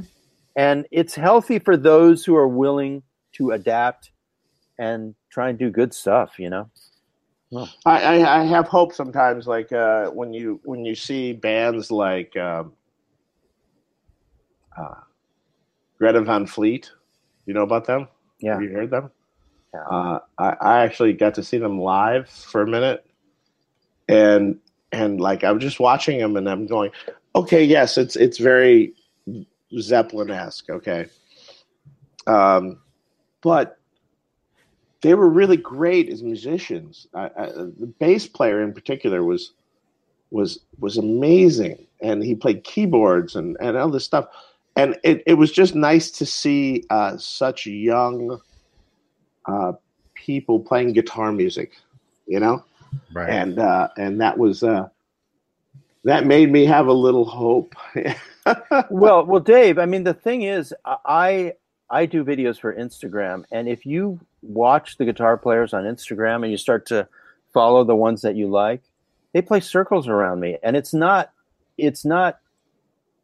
tasteful, and it's all the parts and all the styles and all the complexity, and then some of it could be simpler, but the guitar players on Instagram are phenomenal. All these guys that I follow, it's crazy how good they are. There's a lot of great, and girls great talent too, guys and girls. So and that really wasn't the case like 10 years ago. There wasn't. I mean, there's far more interest now. Yeah, I mean, Pete was talking about that. It's for some reason in the 90s, it all kind of nobody was interested in practicing the guitar, and then somehow it must have been 10 years ago. Because what I'm hearing now is just people who are just crazy good, young people who are just crazy good, and a lot of like singer songwriter fingerstyle type of that. I see a lot of that on Instagram. Yeah, good stuff. Cool. Let's see if there's any other questions. This is cool. I just saw this. Anybody know Lindsay L? Have you heard of her? No. Check her out. She's a cute blonde, countryish, popish, but she's country guitar oriented music, and it very good. I was playing some for my wife. My wife was very into it. So I'll make a note of it. I'll look for it. Cool. Yeah, Lindsay L. And it's guitar oriented, and she got some cute videos of her painting her guitar, and it's guitar oriented music. That's the thing. Like, I think country music has become kind of the guitar oriented music. It has for now. I mean, they inherited it, and they inherited classic rock, and it makes me jealous, frankly. But it's just the way it is right now. It just it'll shift. And it all happens. The cowboy hat, some of them have to wear cowboy hats to do that, so just the way it is. Yeah. You don't control, how this, you kind of, the thing is, for an artist these days, they kind of have to do everything themselves. and it's a tall order, but it's all, if you can poke through the noise. Record labels were never very fair to artists that they didn't promote. They were good with the people they promoted, but for every artist they promoted, there were 10 or 20 artists that they wouldn't promote. And it's kind of better now because you don't need a record company if you're an artist. So you actually own your own business. You own your own business, and that's good. That's a good thing. Yeah, kind of have a little bit of your own, set your own destiny. Yeah, in a way. Let's see. Okay, so the question: what is Dave going to be doing in Detroit May 19th? Egnator amp building class for Egnator is the same day there. He said. Oh, is it really? Are you going? I'm not going, but we're putting on a show at a very famous venue in Detroit with some friends of mine for this band Seduce that I grew up watching in the 80s. And also we're going to have one of our Friedman artists, Cairo Knife Fight, on the show. And it's a big old venue called Harpo's in Detroit. Harpo's was the premier sort of, it's been there since the 30s. It was the Harper Theater originally. And it was sort of the premier rock venue of Detroit. It's kind of quite large. It's about, I don't even know, a couple thousand people at least of a venue, or 2,500 or something. And there's a new owner, another iconic club owner that used to own several other clubs in Detroit, that has taken it over, and he is been slowly restoring the venue. So I wanted to get involved in doing kind of a big show and sort of keeping this venue alive, because it had a huge place in rock history. And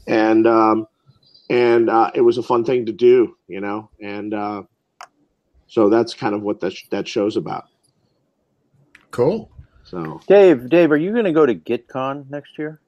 I think I might be going to GitCon next year. Yes, I really want to go, and I may have, I may try and invite myself, but at the same time, I wonder if it's the right fit for me. Sure. I mean, but if you're going, Pete has been very gracious about getting me into it. Yeah. And yeah, let me know. Let me know if you're going to go. Yeah, at least tentatively in my head, I'm going. After this last year, I said I was going to go. So yeah, good. We might also, go as a company and sponsor. I hope you do. Throw some amps there, and it'd be great. And stuff like that. I thought it was a great thing. I looked at a lot of the videos, and I really love the Henning. I love him. Yeah, he's so funny. Yeah, he's a nutcase, but he's so funny.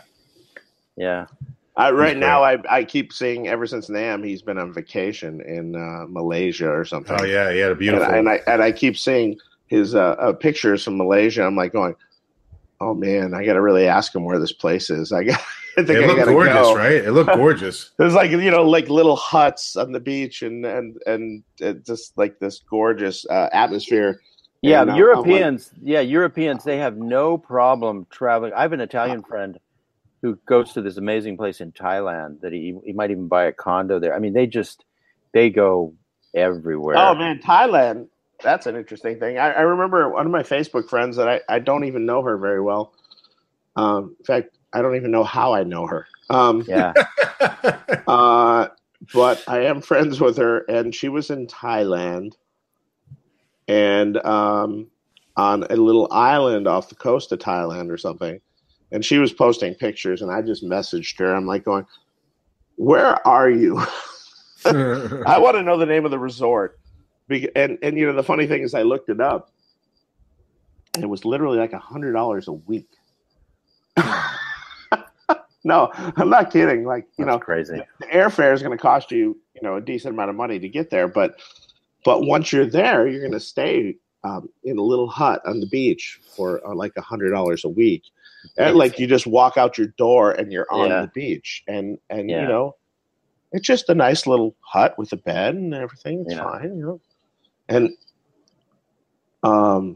you know, also, you know, friends that I know that have traveled there, it's like you eat for like $3 a day. Fantastic. Like, amazing. I'm like going, this sounds nice. It does. Yeah. Yeah, let's get away. Yeah, Henning's pictures definitely look cool. Oh yeah, beautiful. Yeah, I'm sure his cost more than that, but yeah. Hey, waiting for an alibi is asked a few times, so I want to ask this question. Andy from Shut Up and Play is friends with Tim. What can you tell us?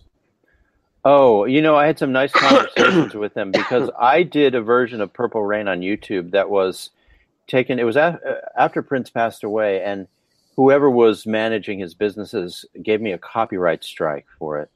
And on YouTube, that's a tough thing. Actually, it kind of makes you feel pretty bad when somebody does it. That's a serious thing, you know. And I was really proud of the video, and I was getting good views. And everybody else who showed that song on YouTube was fine. Somehow I got singled out, and I can understand kind of why. And I wrote them a really nice email offering to do anything I could to get them to reverse it. And I think they finally did reverse it, but it was 3 or 4 months later. So I had a conversation with him about it, and he kind of helped me through it because he had taught it, and it was his got great numbers. Andy is more. I mean, he's the best. When I started doing popular songs on YouTube, like Hendrix songs or whatever, and he started doing them at around the same time, I thought, oh, this guy he's gonna outrun me, and he definitely has. He does it purely for the love of it, and I made a video where I was in the studio doing a Zeppelin song that I had to do for this Zeppelin remake record, and I made a video and I sent an email to all my subscribers saying, this is the guy who taught me the song. I actually went to his video and learned the song from his hands. And I made a video about that and showed myself in the studio. I tried to get him to monetize in a way, and I think he has monetized, but only in a modest way. I think he takes donations through Patreon or something. But I looked at his video collection by chance just last week, and it's even more huge. He never stops. He's so devoted. I don't know. I mean, we don't even know what he looks like. It's just the guitar. And do you guys know this guy? You don't know him. See, I'm really connected to all these guys on YouTube, and all he does is teach you all these great songs, and it's just a picture of his hands and the guitar. You don't even know what he looks like. Huh. He's one of the best. Anyway, he's. Well, there you go. I'm happy to be friends with him. That's cool. How about this? Can we ask Tim about real tape echo versus digital delays for recording? What are your thoughts on the differences and what's worth using versus the real thing? At this point, I just sold my Roland 501 Chorus.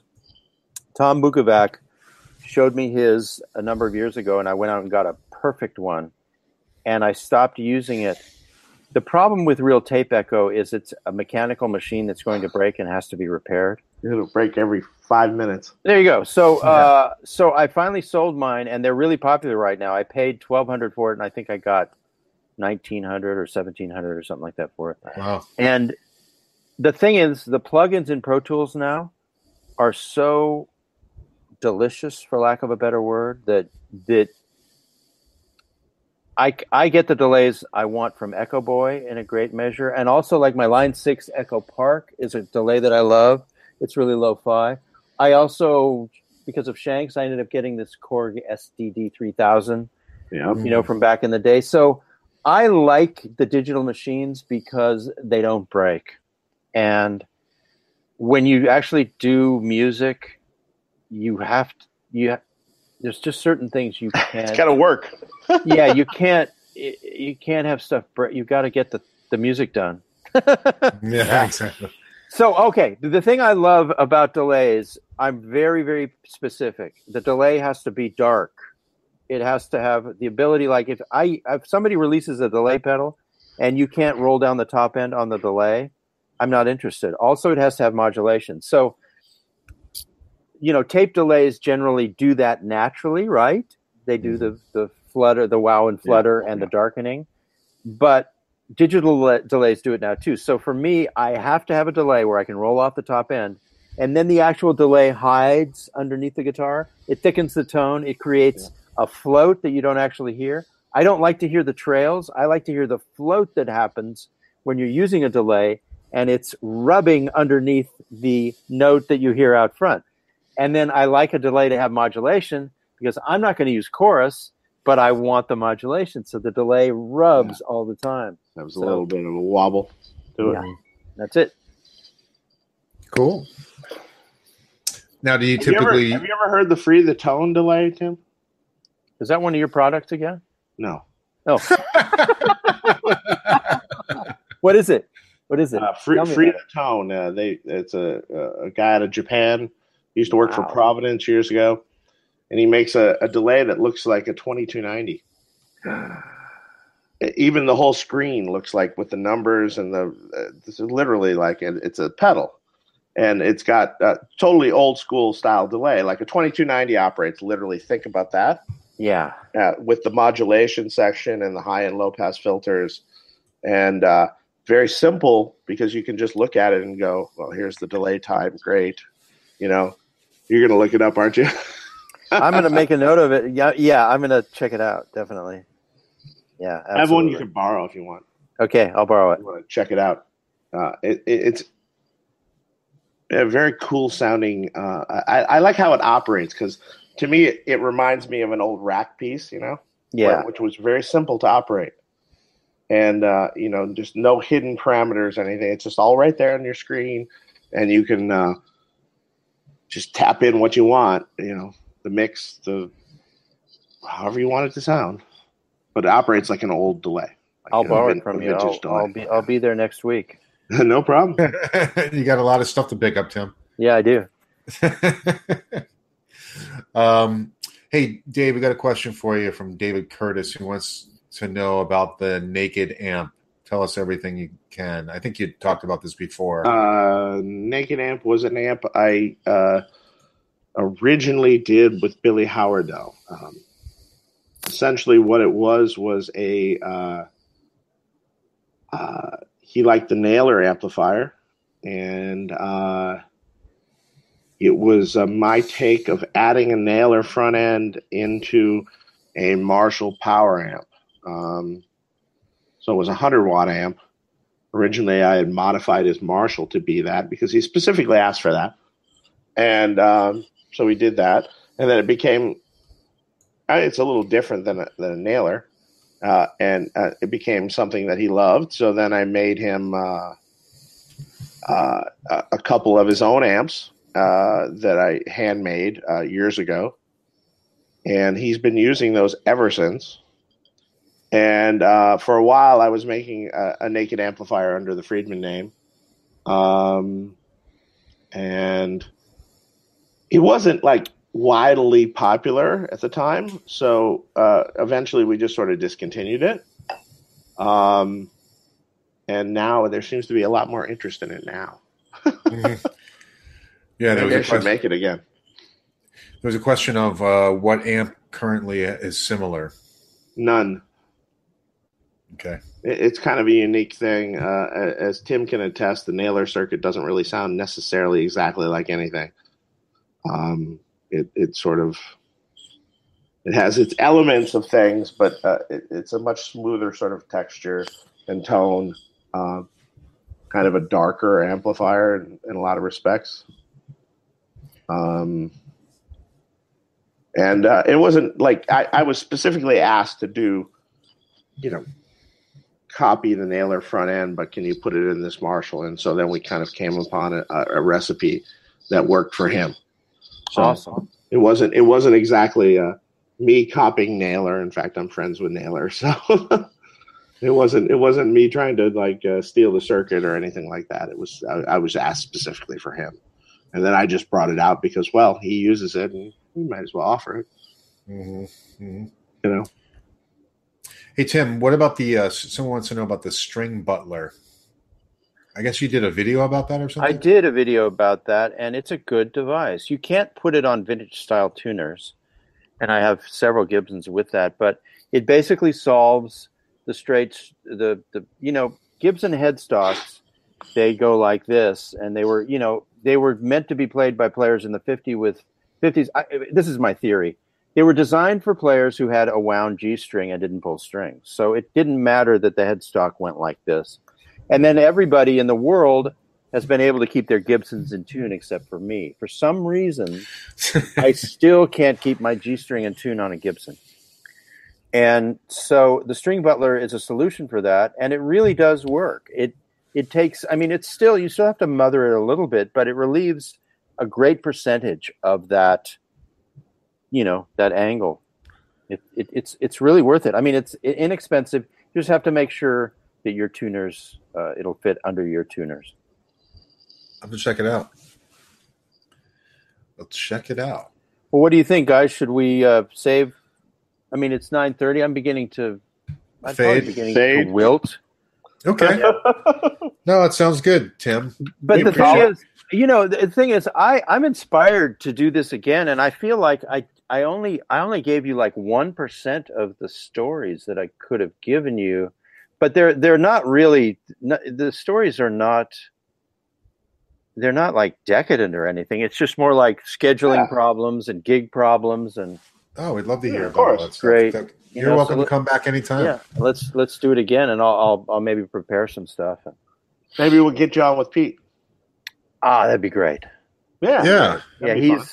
He's I don't know how he does everything he does, but he's definitely one of the best people I have ever met in my life. Love that guy. Yeah. That's awesome. Yeah. Does he? Dave, you're with him all the time. I'm with him all the time. He probably doesn't. He's probably in his studio working like all the time. Yeah, he's here every day, except today for some reason, like he's not here. No, he was editing our video with Laurie Basillo that he just released. He was doing that at home, but you probably don't see. What I'm trying to say is you probably don't see him. It's probably just in there. We see him. Yeah, okay, good. Yeah, daily basically. So that's nice. But he lucky. Works a lot. Yeah, that's cool. He's a good dude. Yeah. No, Tim, thank you so much for joining us. It was a pleasure to have you on for 3.5 hours. So unbelievable. I'm like time. Yeah, I'm like I couldn't believe it was easy.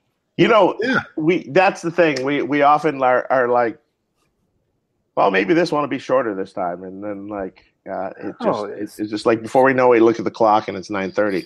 Yeah, and it's like I guess not. I'm astounded. I am. Well, we didn't quite make 4 hours this time. Well, that's me. Right. You would if I didn't gracefully just kind of suggest we'd still be going. So thanks, man. It's great. No, it's awesome. Well, thank you, and thank you. I hope you have a great weekend. Can you want to just tell people how to get see your stuff, where to find your videos? All you have to do, that's the thing. I'm pretty easy to find. If you Google me, everything comes up. But if you go to my YouTube channel and you want to check out the masterclass, there's a link below every YouTube video. And it's really that simple. Or you can go to my website and just click the word masterclass on my website. But if you feel like taking the trial, there's no risk. And it's not for everybody, but I have a couple of thousand members, and I adore them, and I keep trying to, add great stuff to behind the wall. And if you don't want to do that, then I'm on YouTube all the time too. So there you go. Awesome. Very cool. All right, well, guys, have a great weekend. Dave, thanks again. I hope you have a good weekend too. Thank you. And right. Again, if you get anybody who wants shirts, email me, tonetalkmark@gmail.com. And we'll be back in 2 weeks. I'll be announcing the next guest soon. And that's it. Thanks again, Tim. Really appreciate it. Dave, I'll see you next week. Thank you, Mark. Thanks so much. Have a good night. All right. Bye-bye. You guys take care.